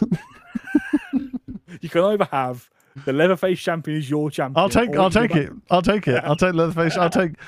Jeff Jarrett's my champ. All hail King Jeff. That's another thing we can edit to a beat somewhere. God. I'm going to end up getting cancelled, aren't I? Oh dear. Well, moving on did we from. actually decide who was winning that? Did we actually make a decision? Or did we say the Bullet Club Gold? I think it would be one. I think it makes sense storyline wise for Bullet Club Gold, and also, like we said, I don't want them to fall into the trappings of. Well, they talk up a big game and they do shenanigans, but they don't win the payoff match, because that's something that does happen obviously in every promotion, but in AEW, that there's been like the curse of Jericho for a little while, where people would feud with him, and ultimately, even though they win the feud, being in a feud with him, they don't Jericho's a black hole. It's a black hole, yeah. The feud of Jericho. Yeah, and obviously we mentioned Eddie Kingston as well, where it's just like the plucky underdog, but just they always lose at the end. I think for them, there is absolutely no harm, but only purely positives, them winning. What's the positives of the Golden Elite winning? I mean, you've got 2 former world champions there. They don't need the They're win. ridiculously over. They are ridiculously over. Do you want that crowd to be at their peak? Or do you want to annoy them? That's the worry you're going to have. Yeah, they're both like. I mean, Hangman hasn't really had that much in-ring stuff to do properly. I can't remember for quite a little while, but he's of that level where his music hits, people lose it, and obviously Kenny Omega's Kenny Omega. His music hits, people lose it. Ibushi obviously has the legacy element, but in terms of AEW, he's obviously only featured once. But I just think it's going to be so much upwards momentum, Bullet Club Gold, because they can brag about it for ages. But that's also another thing you got to take into account. The last big match the Elite had, did they come out on top of? I can't even remember whether they won. I think Blackpool Combat Club won, didn't they? Blood and Guts. No, they won because was that the one where they choked out? Because the production, surprisingly, missed the moment, but they were choking out Utah. But it was Moxley that quit or something. But it was one of those things where you're watching it going, oh, they've won. Wait, what happened? Because production missed the spot. So they're coming off a victory. I was just thinking 2 high-profile losses is not a good thing to do to your top stars either, though. I did think Blackpool Combat Club had won as well, because they normally do in those matches. But no, yeah, I do remember the end, because it was a bit like production. Yeah, speaking of their production, I can't wait to see Stadium Stampede now you've mentioned that, actually. Yeah, I mean, is it going to be a case of we're then watching the screens, and then the screens are missing all the moments, so we're like... And I'm then going to have to explain to Victoria, because she's never going to have seen a Stadium Stampede match or a Anarchy in the Arena match. So she's going to be going, wait, why have they all just run off backstage? What's happening? Like, we've got to watch the screens now, dear. Here's the bad way I would do it, but the safest way I'd do it. Pre-record the opening, play it on the big screen, and have them come out to the ring to end the match. Yeah. That way you don't miss anything, because you're able to record it and capture it. And then you get the pop when they come out. But then again, I wouldn't be booking this match anyway. Right, next up. So okay, keep pushing me on. We've got Darby Allin and Sting versus Swerve Strickland and Christian Cage. Let's not even dignify this. Darby and Sting are winning this. Yeah. It'll be great. We talked earlier on about the strange booking with the Don Callis, the convoluted booking there. If people haven't seen Dynamite, and it occurred on last night on Fight TV, if you're in the UK, it'll be on ITV a bit later on the week. But AR Fox isn't in the match anymore, and Darby Allin, without batting an eyelid, was like, take my hand, man, I still love you. You're the reason I'm in the business. When I'm pretty sure AR Fox tried to murder his protege 2 weeks ago. Yes, in his home gym. Home invasion. I thought blood that was everywhere. One of the best angles they've done, and it was like, AR Fox can't get a visa or something. Let's turn him babyface. Not injure him before the match, so he has to be replaced. But totally take him out of the heel faction and turn him babyface in an angle that is so stupidly done. It's about 4 weeks worth of TV they could have done in about 20 minutes. It was annoying. And then we had the moment, and don't get me wrong, I'm very happy that we're seeing Christian Cage, because he's awesome. He's no doubt going to be doing some good stuff on the mic. The fact he wrestles in a turtleneck again, I think, is incredibly funny. But you also then have the moment on me and my girlfriend will be watching Dynamite on Friday, so I can get to do a bit of homework. I'm sure she's going to ask the question. You've graduated from Tez's homework to Tez's giving homework. I'm giving homework now. The question is going to be raised, I imagine, because I had the same question. Well, AR Fox is out of the match. Who's going to tag now with Swerve Strickland? obviously we've got Christian Cage, that's great, but we had the enormous monster Brian Cage stood there, who had just destroyed AR Fox not but 30 seconds earlier, and he just stood there like, oh, you don't know who we've got. I'm thinking, why aren't you wrestling? Yeah. In fact, I bet he's thinking that. Can you imagine how gutting that must be? You're in this company, you're in this group, but nah, we're not going to take you to the UK. Forget it. Oh, it's like I say, double-edged sword. We're getting Christian Cage, brilliant. That's going to be fun. It'll infinitely make the match better. Yeah, exactly, because it's going to be doing his shenanigans. It's going to be great. But again, it's Dynamite this week. I thought was great, but in terms of there's just a few moments where you have to do real logical gymnastics and think, wait, what? Why have they done that? Yeah. Oh, good lord. But a coffin match. Yeah, fine. Yeah, fun. all right. I hope Sting dies or something cool. And I hope he doesn't hurt himself. Yeah. I hope Sting does something cool so that I can imagine Lawrence losing his mind. Oh, yeah. Oh, Well, yeah. I mean, Lawrence is going to be hyped anyway. Yeah. He's a big Sting fan. That's one of the things that he's always wanted for the show. So, yeah, he's going to love it. It's Sting! Who do you reckon? So you reckon, Darby and Sting winning? Yeah, it's not even close. You don't have a makeshift team and then have the regular team lose. Do you anticipate them having an equalizer? Because you've got to imagine Christian Cage is going to have Luchasaurus ringside, and as it's a coffin match, it's going to be anything goes. Wardlow? Why not? Wardlow's doing nothing. Hasn't done anything for a while. He's doing nothing. His star power has just been. It's like a not a memorygraph, which is the heartbeat monitor. Like a heartbeat monitor, it's up, it's down, it's up, it's down. It's ridiculous.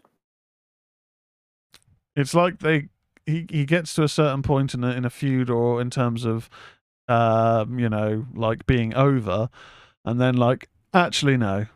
Like I don't know if maybe he does something to rob people up backstage. Maybe, I've no idea. I'm not going to speculate, but it is just baffling how he has these moments of getting over, and then just out of nowhere, it's like, oh, it's just been dropped. Like the same thing happens to Hobbs. He's there, he's not there. Yeah, I'm intrigued. I'm intrigued by what they're doing in Collision. So I just hope that they don't do what they do, as you say, with Hobbs, where starts rolling, he's destroying people. Oh, yeah, it's gone now. 3 months later, oh, Will Hobbs is back. Well, where was he? Yeah. What's the explanation? This time he's got a book. It's like a Malibu Stacy with a hat. Yeah, to be honest, I've always kind of thought, I mean, I like books, but what is in this book that he's banging on about? It's not the best book in wrestling. The best book in wrestling, I think, was it was in WCW, and it was Kevin Sullivan, and he was giving, I think, Cactus Jack a book to read in the corner to calm him down, and the book was called "I'm in Urgent Need of Advice." And I was like, "That's a great book. That's a great book to give a mad person." Oh, brilliant! But yeah, this Book of Hobbs thing I don't get, and obviously Hobbs is going to be fighting Miro at All Out, so there is that. He's doing something, but yeah, just up in there. Yeah, shame that. I mean, well, it's going to be awesome for All Out, but obviously it would have been good. It would have been good to see, but we have already got a fairly bloated card. Yeah. And the next match on this fairly bloated card is the House of Black versus the Acclaimed and Billy Gunn. But not just any Billy Gunn. You see, Daddy Ass isn't going to be at All In. Badass Billy Gunn is. Mm-hmm. And there was a huge pop for this, and I'm like, they're the same dude. It's not like you wrestle any differently. Like, unless Road Dogg isn't working for WWF at the moment, I've missed that, and you're going to get the intro. What's the difference? Well, I mean, you say that, but people, aren't prepared for Painmaker Jericho when he comes out. I swear to God, if he comes out as the Painmaker, I'll laugh my ass off. It's ridiculous. It's one of those things where it's like your moveset isn't different, your attire isn't much different. Come on, what is this? Your attire's worse. Yeah, I got spooky makeup on. The acclaimed are cool, but I thought the changing from Daddy Ass to Badass Billy Gunn as a big, like, oh, now you've really done it was so. It would be better if Daddy Ass got his revenge. Yeah. I'm hyped for it. I mean, House of Black, I'm hyped to get to see them because they are awesome. They are awesome. They're about to lose, but they're awesome. Yeah, the Acclaimed are going to get the big win because that's the way. I mean, they've had the whole return of Billy Gunn. They've been getting beaten down the last couple of weeks, pretty severely by House of Black. So yeah, it's good. This is going to be the big pop, the big babyface win match, or one of them, definitely. Yeah, should be good. Exactly. So we've got one trios tag match. Now we've also got the World Tag Team Championship match next, haven't we? The World Tag Team Championship match. We have the best tag team in the world, FTR, versus the Young Bucks. Yes, this for a lot of people was the big match they'd announced, and I was like, great, because I found this with a lot of the card. They've managed to pair up acts that I like with acts that I despise. So it's like, oh great, I don't. Not only do I not want the people that are definitely going to win. There's no way the Bucks aren't winning this. I don't like the Bucks. I've said it many a time. But I have to watch my favorite tag team lose to them. And for a few, I think the first like 2 or 3 matches that were announced, I was like, damn it, I love that person, but I have no interest in the other side of the match. But they've evened it out. They've evened it out, and they've pulled some of them back. Good match. It's going to be a good match. I mean, as much as I have grown over AEW's tenure to find the Young Bucks good initially, because I really hadn't seen very much of them outside of their brief time in Impact a few years before. I've gone from thinking, oh, the Bucks are good, they're really athletic and whatnot, to then just finding them a bit of a joke and predictable, which sounds very harsh. And if people love the Bucks, they are very popular. But yeah, I mean, their matches are very much, get Nick in. He does a whole ton of high spots. Please go for a pin. Please go for a pin. I'm begging you. It's been 20 minutes since the last pin attempt. Go for a pin. Matt comes in acting like he's 5 inches taller than he actually is and about 30 pounds musclier than he actually is. He ends up then having back pain and eventually gets the hot tag, and Nick then does another high spot thing for about 10 minutes. But, and I digress. Yeah. I did like the promo bits, because as much as I do like FTR, I did quite like Matt pointing out, look, I don't care about your family and talking about your daughter, because there was a period where every promo was FTR Boulders is known going, oh, I do this for my kid, and it's all for my kid, and I got to raise my family, and I do all this work for my kids. Like, they don't help themselves, do they? Yeah, like they really don't. I don't want to say I agree with the Young Bucks, but I don't care about your family. Yeah.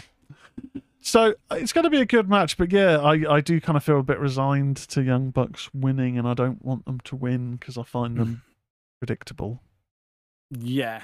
The way I look at it is the Young Bucks couldn't have had the chain match with the Briscoes. No. And then had the 2 out of 3 Falls match this year with Bullet Club Gold, because they're 2 totally different matches. Yeah. They don't have that range, whereas FTR can have a match with anyone and make it look golden. Yeah. And I know it makes me sound like a right cornet, but I'm not that bad. I'm not like wishing these people death or anything like that, or saying they're destroying the business or any of that rubbish. I just don't rate them as highly as everyone else, and when everyone else rates them so highly, you can feel like you're on the outside looking in and being like, do I just not get it? Yeah, I agree with Fran in the chat. I always preferred Motor City Machine Guns over the Bucks, Generation Me and TNA. Yeah, Motor City Machine Guns were my team, because I guess when I was watching TNA, they were, to me, I guess, like the next iteration of the Hardy Boys, of that kind of, there's an attitude there, high flying, fast paced action. And yeah, Generation Me, thinking about it, yeah, their matches there were kind of the same as now, just obviously with a lot less flash, and still we're not really going to sell much. Oh, we need to get off this. Otherwise, I'll talk about the number of tags they don't do. And the other thing, there was a match with them, not this week. It must have been last week, and they started doing something which I think they must do all the time. Not to go on a Young Bucks rant, but they must do it all the time. But sometimes the penny drops and you notice something, and then once you notice it, you're always going to notice it. Yeah. And it was them shouting out catchphrases during the match. Like Nick going, "Watch out," or like "Heads up," blam, and then I just thought, Christ, are you guys still like 13 or something? That might have been cool when you play acting the wrestling match as a kid, but it's like, oh, so cheesy. And that might just be me being an old man, but you know when that was cool, when they were in Japan and crowds are more silent during the matches, because that's when heels can be like telling each other to go F off and stuff like that. And you can hear all that trash talk, then it's a little cooler. When you just notice it still, and you're like, change your thing, change something, anything, change your look, just change. Yeah. Just do something different, please. Yeah. So I really thought someone was going to, the chat were going to, you on about they're the best team ever. I'm so happy that that people have been like, nah, the Motor City Machine Guns were better, and they were. Yeah. Oh, yeah, definitely. I'm still hurting that the one time they appeared on an AW card, it was a 6-man tag. Because, wasn't it like Jay Lethal was with them? That sounds right. Yeah, against FTR with... I can't think of who the third man on their team was. But I just remember thinking, why isn't it a tag team and then a singles match? Why do they need to be a 6-man? Yeah. Meshing it together. Okay, so now we're on to the one and only announced women's match on the card. Yes. Hikaru Shida versus Toni Storm versus Saraya versus Britt Baker for the AEW Women's World Championship. Please let Shida retain. Or giving her that big win on Dynamite the other day. Or was it Collision? I think it was Dynamite the other week. What did you think about the win? If it just felt like it came out of nowhere to me. It came out of somebody holding up a sign that said "Book the women better," and they panicked. Yeah, they did a couple of weeks of just having random women's matches as the main event. Like, I think Shida's really good. So she's worth being champion. She's worth being champion. But to take it off her now just makes the whole thing look really silly, which is a shame because Toni Storm is probably going to get well received there. Saraya's probably going to get well received there. Britt Baker is probably going to get well received there. Shida might be the least popular person in that match. Yeah, and I think they've changed her music as well in the last few weeks to something that just seems a little bit more generic than what she had before. I want to say it's just the last few weeks, but I'm sure she's had the same theme since she kind of started, and now it's a bit more like the typical thing where it's kind of a bit heavy rock, but there's also this kind of, like a Asian sort of tinge to it that they tend to do with with foreign wrestlers in American promotions. I don't know who I'd want to win this. I do quite like Toni Storm's weird Sunset Boulevard kind of character. To begin with, I was thinking, what are they doing here? But now, I don't know, I quite like it because she seems very unhinged. I think it's better if she becomes more unhinged because she loses. Yeah. I think if she becomes more disassociated and more crazed, I think it works even better. Saraya, all power to her, but I just don't think she's what they expected, what they hoped for. Her booking has been weird. She's over here doing all the media as well. Mm-hmm. Which obviously is a wise move. Britt is working on a broken neck, pretty much, by the sounds of it, or a massive back problem. Yeah. And to be honest, is easily the weakest in ring out of the four of them. And she's a bully. Well, yeah, you watched that reality TV. I didn't. I watched the one episode and went, "Oh, this is what this is. I'm not watching any more of this." Well, I mean, I like Tony Schiavone saying to her, "Look, just forget about Thunder Rosa and just focus on your own crap. Like, stop it." I felt bad for is it Sakurai? I felt really bad for her because I was just on X.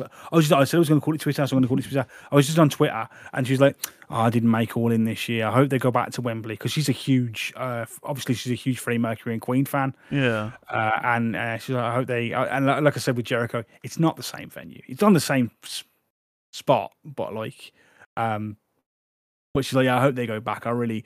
And I was like, "Oh, that's kind of bad that you couldn't like squeeze her in some kind of battle royal because."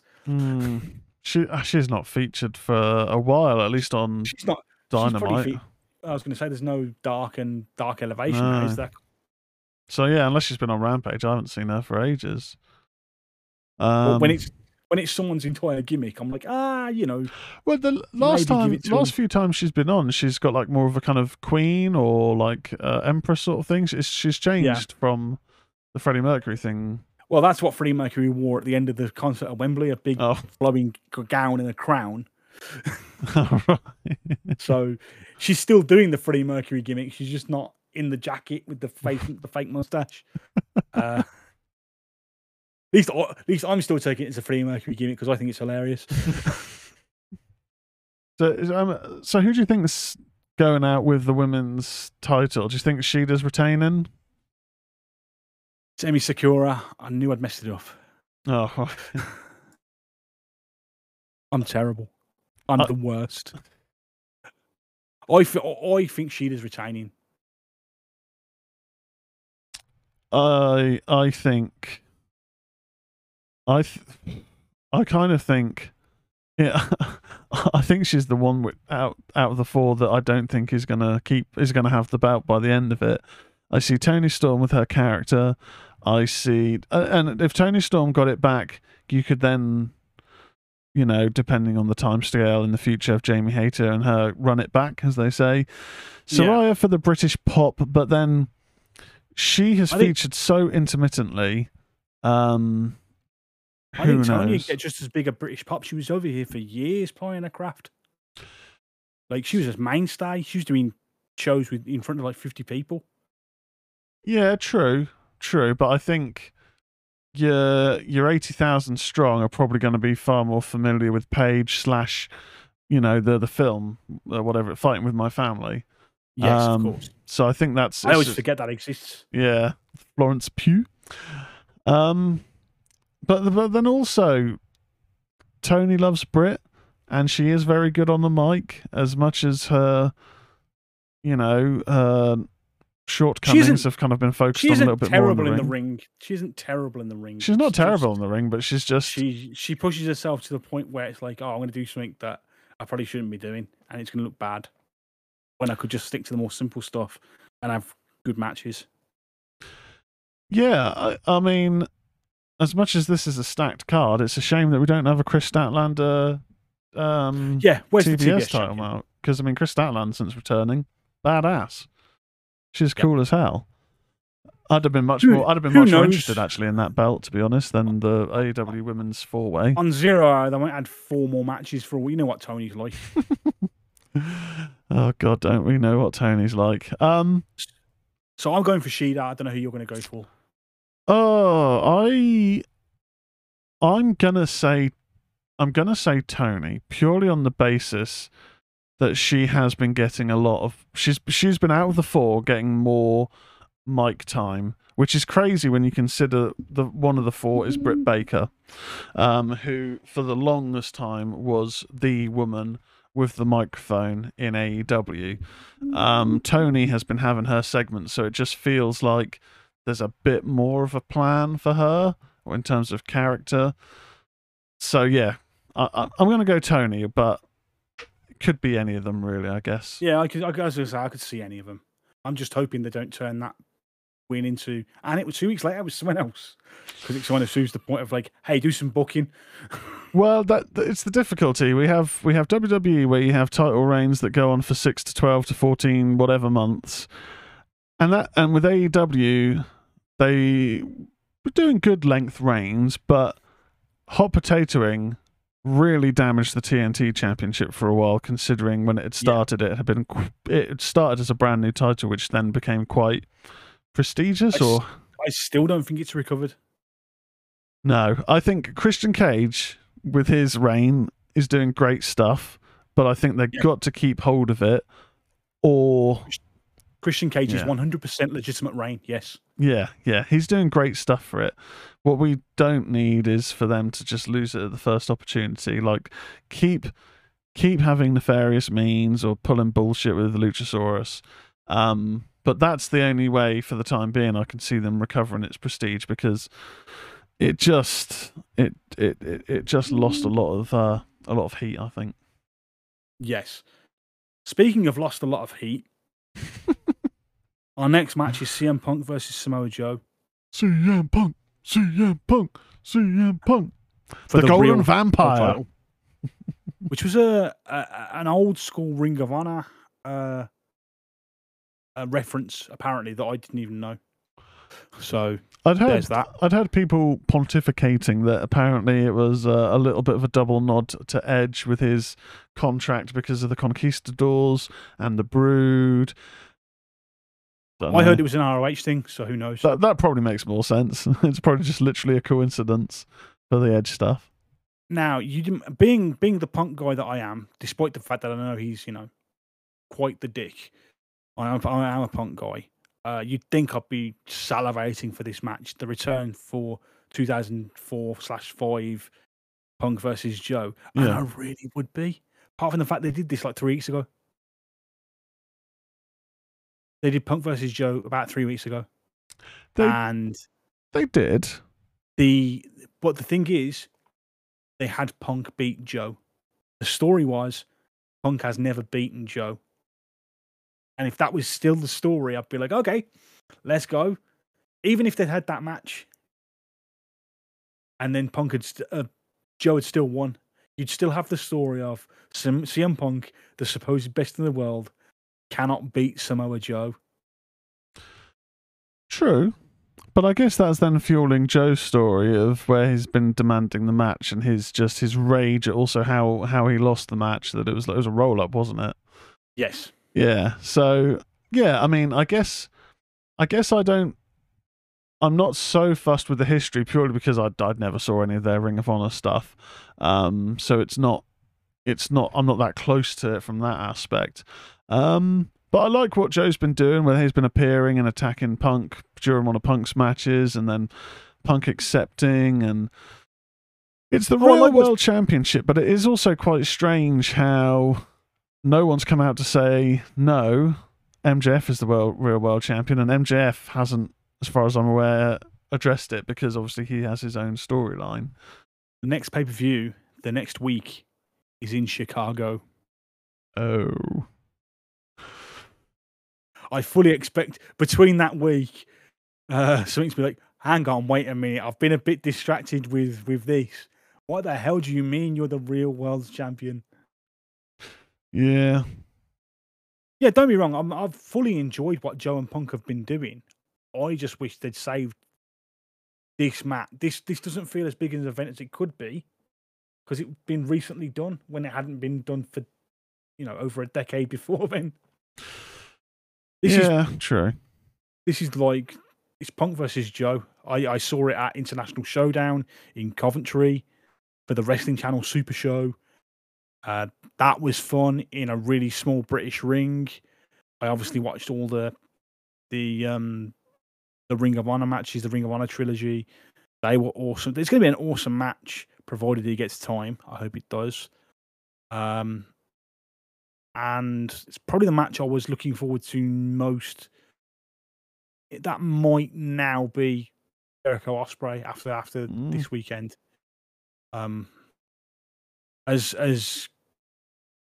we'll get onto the main event, and I'll talk about my reservations for that as well. But I think it's going to be good. I think Punk's going to win. Yeah, I think Punk's winning. You've got to keep that. You've got to keep that real world title gimmick going. Yeah, Yeah, I mean, Jamo, I was going to say Jamoa So then. Jamoa So. Jamoa So. He's already the Ring of Honor TV champion, isn't he? Yes. I don't see them giving him both. I mean, Christ, it's a match sanctioned for the belts. That has got to give the belts some, legitimacy. So yeah, I think CM Punk retains it, and Samoa Joe just goes absolutely mental post match, maybe. Yes, that is how I see it. Or Yeah. you don't hear from him, and he just turns up on Ring of Honor TV and destroys every match. Just comes out, kills everyone, then leaves. And the next match starts, he comes out, kills everyone, leaves. And well, if I keep being screwed out of titles in AEW, I'm just going to dominate Ring of Honor again. I remember back in NXT when they had a few weeks hyping up the debut of the new hotshot called Dan Mather, and then I think it was Dan Mather, and then the day of his match, his debut on NXT, Samoa Joe just killed him, and we never saw him again. Awesome. That was brilliant. Utterly awesome. And then we get to our main event, when I'm sure we're all very, very tired, but hyped to see this. But at the same point, we've probably digested about 7 hours of wrestling at this point. No, maybe not 7 hours, maybe 6. It's a light snack. Then we can settle in for the rest of the night. I'm sure this is going to go 2 hours. Oh God. This has been very well done. Very well done. The problem is, it's almost been too well done. In that I don't want the team to break up. But if the team doesn't break up, I don't think this event has the big moment that you can play over and over again. It doesn't have Andre versus Hogan stare down that WWE put on every flipping hype package they're ever going to have. You know what I mean? You need something like that. And maybe they'll get that from another match. My concern is I don't want MGF to lose. Mm-hmm. I don't want the team to break up. But I think it needs to for the story. But number one, I think what's going to happen, as I said with the opening match, I think, what's the name of that group now? Aussie Open? No, the Kingdom. I think the Kingdom are going to come out in the opening and attack Adam Cole. Yeah, I keep going to call him Michael Cole, and I'm like, that is not right, and it's really embarrassing. Michael Cole versus MJF. That'll put butts in seats. Vintage Michael Cole. Vintage. I think they're going to come out in the opening and attack Adam Cole, and then in the closer, it's going to turn out to be a swerve, and they're going to come out and destroy MJF, and Cole's going to win the world title that way. And the one thing I do not want is Adam Cole anywhere near the world bloody title. Oh, how come? His main event matches are all the same.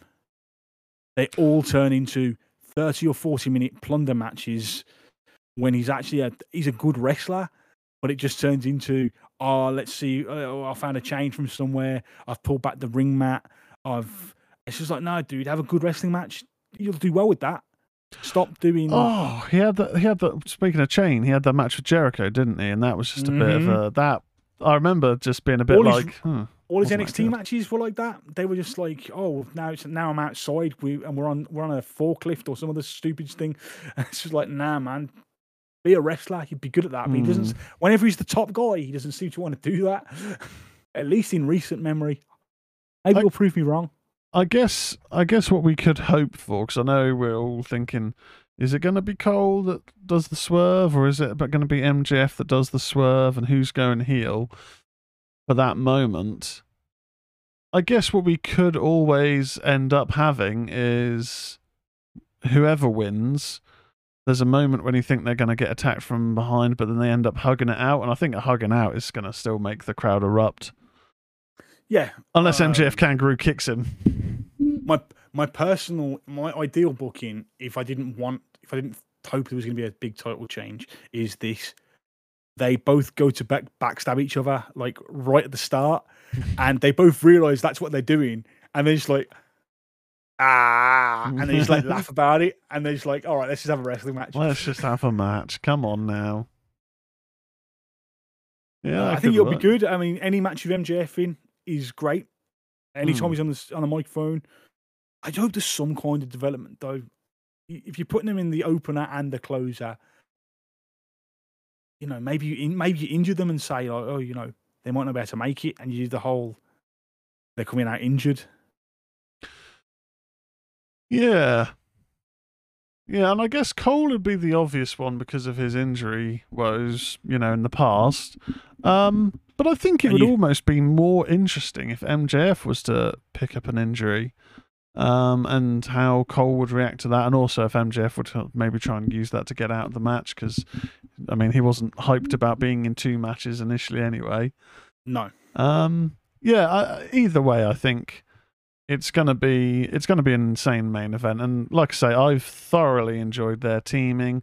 All of the skits have just been absolutely hilarious, and more often than not, when it comes to humor in wrestling, there's moments, or you know, WWE and AEW, where I always think, oh, they're going for humor, but it comes off a little bit corny or a little bit cheesy. Kind of like, you know, the tropes when you got heels who always nefariously laugh about something all the time, even though, what are you laughing at? Who said the joke? Yeah. But their stuff has been genuinely funny. Yeah, it's been really funny. They've managed to get the double clothesline of all things to be the most popular move in the company. Yeah. They did it in like a fortnight as well. It was scary how good they are at making people care. Yeah. Which is quite, I want to keep them together, but I think if you keep them together, I'd be a bit gypped if something doesn't happen during this event. Some big storyline. Maybe it's not in the main event. Maybe there's another thing you can do for a story coming out of this that makes you go, that was worth going to. Yeah. Because there is no Hogan Andre. There is no huge main event WrestleMania. Oh my God, I have to see this match. Really. There's a lot of good matches. Yeah. But there's nothing that, if you'd announced it first, would have drawn 80,000 people. I think with my kind of view on this card,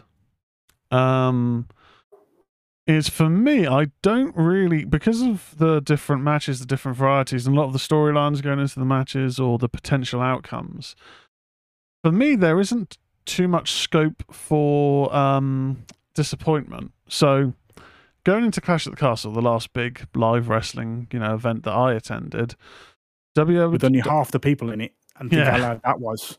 Think how loud that was when Edge came out. I have to bring these with me, and it'll be double that. A lot of the story there was like, you know, Roman is on his momentous run. Could Drew do it? And WWE, they did what they do well, and that's making you believe that this could be the guy. You know, maybe, just maybe, they could do it. And obviously that didn't go that way, and whatever. But with this card, it's not as if MJF's on like a 2-year run where we're thinking someone's got to do it. You know, I'd be intrigued with how he retains, or if Adam Cole was to win. It's you know, not so much. I don't mind if he retains and there's no title change. I want to step in a story, and I'm worried for quite a lot of it. There isn't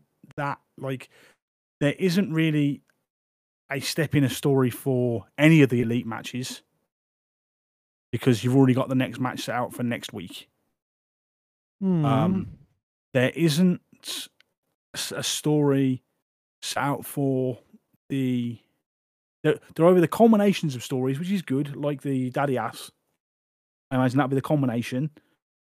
But there's nothing that makes you go, oh, I was there when this happened. To my mind, anyway. Maybe the tag title's changing. Maybe I'd be more pleased about that. I was there to see Billy Gunn win his final ever title as a trios. True. I was there to see the Young Bucks do their shtick for half an hour and oh God, it's going to be half an hour as well, isn't it? Oh. Yeah. I mean, maybe I was just expecting too much. But when you sell it as the largest wrestling event in the world, to me, to put on just another wrestling card, no matter how good it is just kind of like, all right, but what's the thing that makes you go, damn, I was there when this immense thing happened, and I can't see what that'll be. And maybe I'm expecting too much. Maybe I am. Maybe the event immense thing is being part of that crowd. What maybe I'm expecting too much. I was there when Sting dived off a double-decker bus. He would as well. That's the worrying thing. Yeah, Fran, I saw Sting's last coffin match. There you go. And this is probably going to be Sting's last match in England, I would imagine. You got to think, unless they're going to plan to come back, you got to think that there's a ticking time clock on a ticking time bomb on Sting's in-ring career. I don't know. I think it's going to be really good. It doesn't help, of course, that All really Out good. Is a week later, and we have got a lot of multi-man matches, which is doing a bit of a disservice. But I think that's my thing. There's no match where I'm like, blood feud. Want to see this? Yeah, but I guess what blood feuds do they currently have in general? I mean, yeah, we've got some singles known matches. About this card for 6 months. True. The original All In was booked better than this card, and that was booked on YouTube. Was it booked better than this card? Hey man, Flip Gordon had a better booking for the original All In than any storytelling in this, because it was long term. People cared about basically like a lot of it was silly booking, but it was long term. It was like built towards this. To me, has felt like they've known about it for 6 months, and in the last month gone, suppose we better book this 80,000 seat arena card. But let's not. You know what I mean? It's felt really. It's going to be really good. I've no doubt of that, because AEW in ring is usually a really good time. But the fact they haven't sat down and gone, there's the match, let's work to it of this length of time, make people want it. But I don't think that's too dissimilar to a number of other AEW pay-per-views. Like, people had said, oh, we're in August, they haven't booked any matches for All In. I mean, I'm pretty sure Forbidden Door, they only started booking matches like 2 weeks beforehand. And I'm just... One of the concerns people had was, is All In going to be a B show for All Out, because All Out's a week later? Do they really talk about All Out at all in the same capacity that they do as All In on Dynamite and Collision? True. I mean, I guess All Out's sort of seeming more like the B show in terms of the coverage in the month leading up to it. So it should. I mean, it's not. It's like, I think they've only sold 20,000 tickets. Oh yeah, there you go. Yeah, I don't know. I'm pretty hyped on it. I mean, when they were announcing the tickets for the show, announcing the show, I guess late last year, I was very much like, yeah, I mean, yeah, all right, cool. It'll be cool to go for the experience, and I do like AEW, but I sort of, calmed down on my fandom a bit late last year. I don't know, I'm pretty hyped for it, and I think it's just going to be a lot of fun. Yeah, don't misunderstand me. Don't misunderstand me. It's not that I'm going that this is going to be terrible. We should have gotten a better card. I'm just a bit like, I'd have liked one thing that I was like, I'm glad I bought a ticket because I have to see that one thing. At the moment, I'm glad I bought a ticket because it's going to be a good show. But there are some shows where I've bought tickets and gone, oh blimey, I got a ticket to this early, and now they've booked a thing that I have to see, which makes it even better. And I don't think, for me personally, there is that, oh my god, what an amazing thing. I suspect if Danielson had been injury free, whatever he'd have been doing would have been that for me, because I'm such a huge Danielson mark. And maybe that's it. Maybe my guys have just either ended up hurt or or in matches with the Young Bucks, or maybe that's it. And I'm not trying to disparage the card. I think the card's going to be really good. I just think Tony needs to learn, like, you book this, you've got this number of people. I hope you got something up your sleeve to make them go, if you ever do this again, I'm coming back. Because if you leave anybody disappointed, you might not get it again. This might be a one-time deal. I don't know. I think with the quality of the guys they've got, that the spectacle alone is going to be enough. That's a good point. The spectacle is going to be a big thing. Isn't it? Let's one of the things that I will liken this to is, so I'm a big music fan. Back in the day, I used to go to like Download and Reading. Well, when Reading was more of a metal thing a while ago, many years ago now. But it's always baffled me from an outsider perspective why people will instantly get their tickets for Glastonbury, mad dash from Glastonbury, when the headline acts don't get announced till like a few weeks before the actual event, but tickets are like 6 months ahead. I always just sort of think, but you don't know who's going to be there. But it's because of the atmosphere. It is because of the atmosphere, and you can always sell those tickets. Yeah, well, yeah, exactly. And also, personally, I sort of think people just like to go, yeah, I went to Glastonbury. Do you like any of the bands playing? No, but I went to Glastonbury. Oh, okay. Status thing. I've just got a comment on a couple of things from the chat. Fran asking if I'm not hyped because I'm not getting Double J versus Grado. You're damn right. Where's Grado? Life is a mystery. I would be. I mean, if they had that to the. To be fair, that might actually burn the crowd out. Can you imagine that? Zero hour. Put Madonna on that entrance. I experienced that at an ICW show in Bournemouth where there was only about 10 people in the crowd, and I got a ticket for like £7.50, and I had no idea who anyone was other than Drew Galloway, because he was with his faction called like the Blacklist or something. I can't remember what they were called. But Grado had a match. Never seen Grado before, but I was like, wait, why is Madonna playing? And he comes out doing his moves, and it's like, okay, I like this guy. Yeah. There's something about this guy. He's instantly likable. Another thing we got asked was Danielson in the final countdown at Wembley. I mean, he might be coming over. Will you lose your marbles from Mr. Priceless? I've seen Danielson in front of 30 people in Coventry where the ring broke. I think no, it wasn't the ring breaking. Something went wrong and they had to restart the match, and they just kept going. And yeah, you're damn right. I've seen American Dragon at holiday camps when he refused to acknowledge that the American Bryan Danielson and American Dragon were in fact the same person. Like, I don't know what you're talking about. And people there, look, can you please sign my Ring of Honor DVDs? I will, but I don't know who you think I am. So I've seen Danielson at every level apart from a stadium show. I was never to. Triple X in 2009. That was it. Jack Sabre Jr. 2 out of 3 falls match, and Zack didn't kick out of one of the pins, and the match was supposed to be ended. And he was like, "No, we'll restart that." But yeah, like I said, maybe I'm being too harsh on the show. I in no way think it's going to be bad. I would have just come on here and been like, "This match is going to suck." I don't think any of the matches are going to suck. I think they're all going to be good. I'm hoping for that historic moment that solidifies this as, we're going to come back next year because we'll definitely sell out. I think my kind of perspective, and I completely get what you mean, but I guess for me, do people know it's a historic moment at the time, or is it only when you look back 12 or 24 months later and go, wow, that was such a huge pivotal moment because of what it led to? But that's what I mean. Like, I think. But how are you going to know it's historic that it's not historic at the time?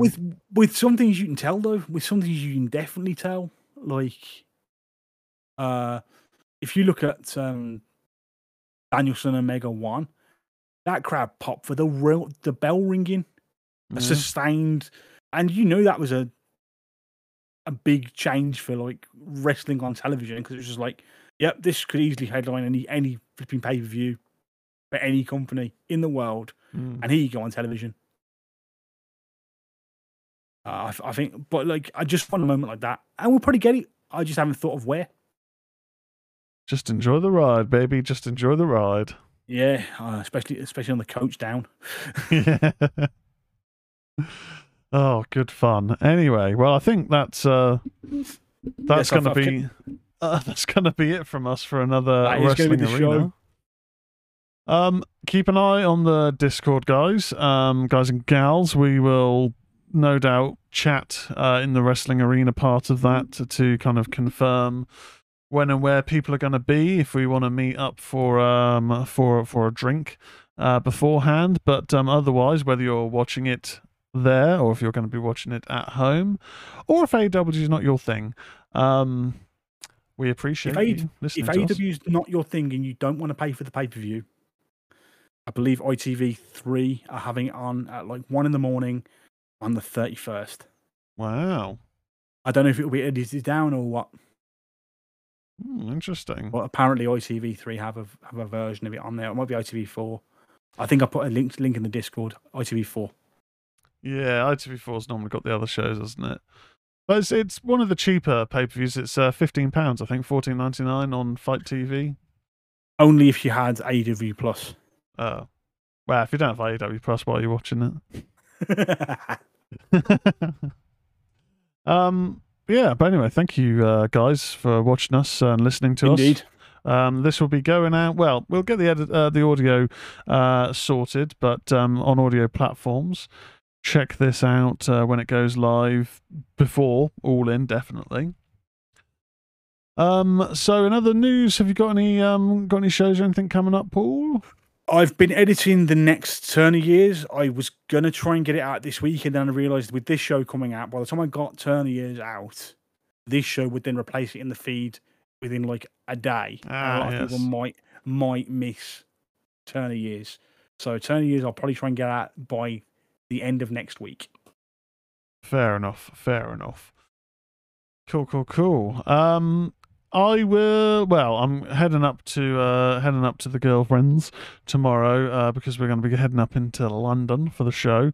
So no Friday night horror watch party, but I will try and maybe we've got the Ministry of Horror goes out every other Friday usually. I've been doing it Thursday the last couple of weeks just because of things. I may end up having to do it next Thursday instead of the Friday anyway because I've got a thing going on in the day, so my eyes may be a bit skew with by Friday evening for the show. But watch this space. Next week will be a Ministry of Horror. I don't actually know what I'm talking about on that one yet. Watch this space on the Discord. Something horrific, no doubt. Yeah. I've already watched one new horror film to review, and oof. I seem to not be watching very good ones at the moment. Is what I'll say. We've all had that kind of run where it's like, oh no. Yeah. I was saying on the last show, there's a whole bunch of new films coming on to Shudder. That'll be good. And the last two new films I've watched on Shudder. So yeah, I may look. Amazing. I may look elsewhere for another new film to watch. But yeah, I think that's it for us tonight. That has been our show. Thank you guys very much for watching and listening. And if you are not part of the Discord, it's free to join. I believe it's. I do not remember how to put a invite into anything. So I can't remember. But I believe everyone we've currently got in the chat room is a member of the Discord. But I'll soon figure out how to put a link in, and I'll try and add that to the show notes. If not of this show, then of the next show. This one's kind of got out pretty quick because by the time it's out, people aren't going to be too interested in our predictions if it comes out on the 28th Friday. Yeah, true. Right. Good night, everyone. It's been Tez and I've been Paul, and we'll see you next time. Ta-ra. Bang bang.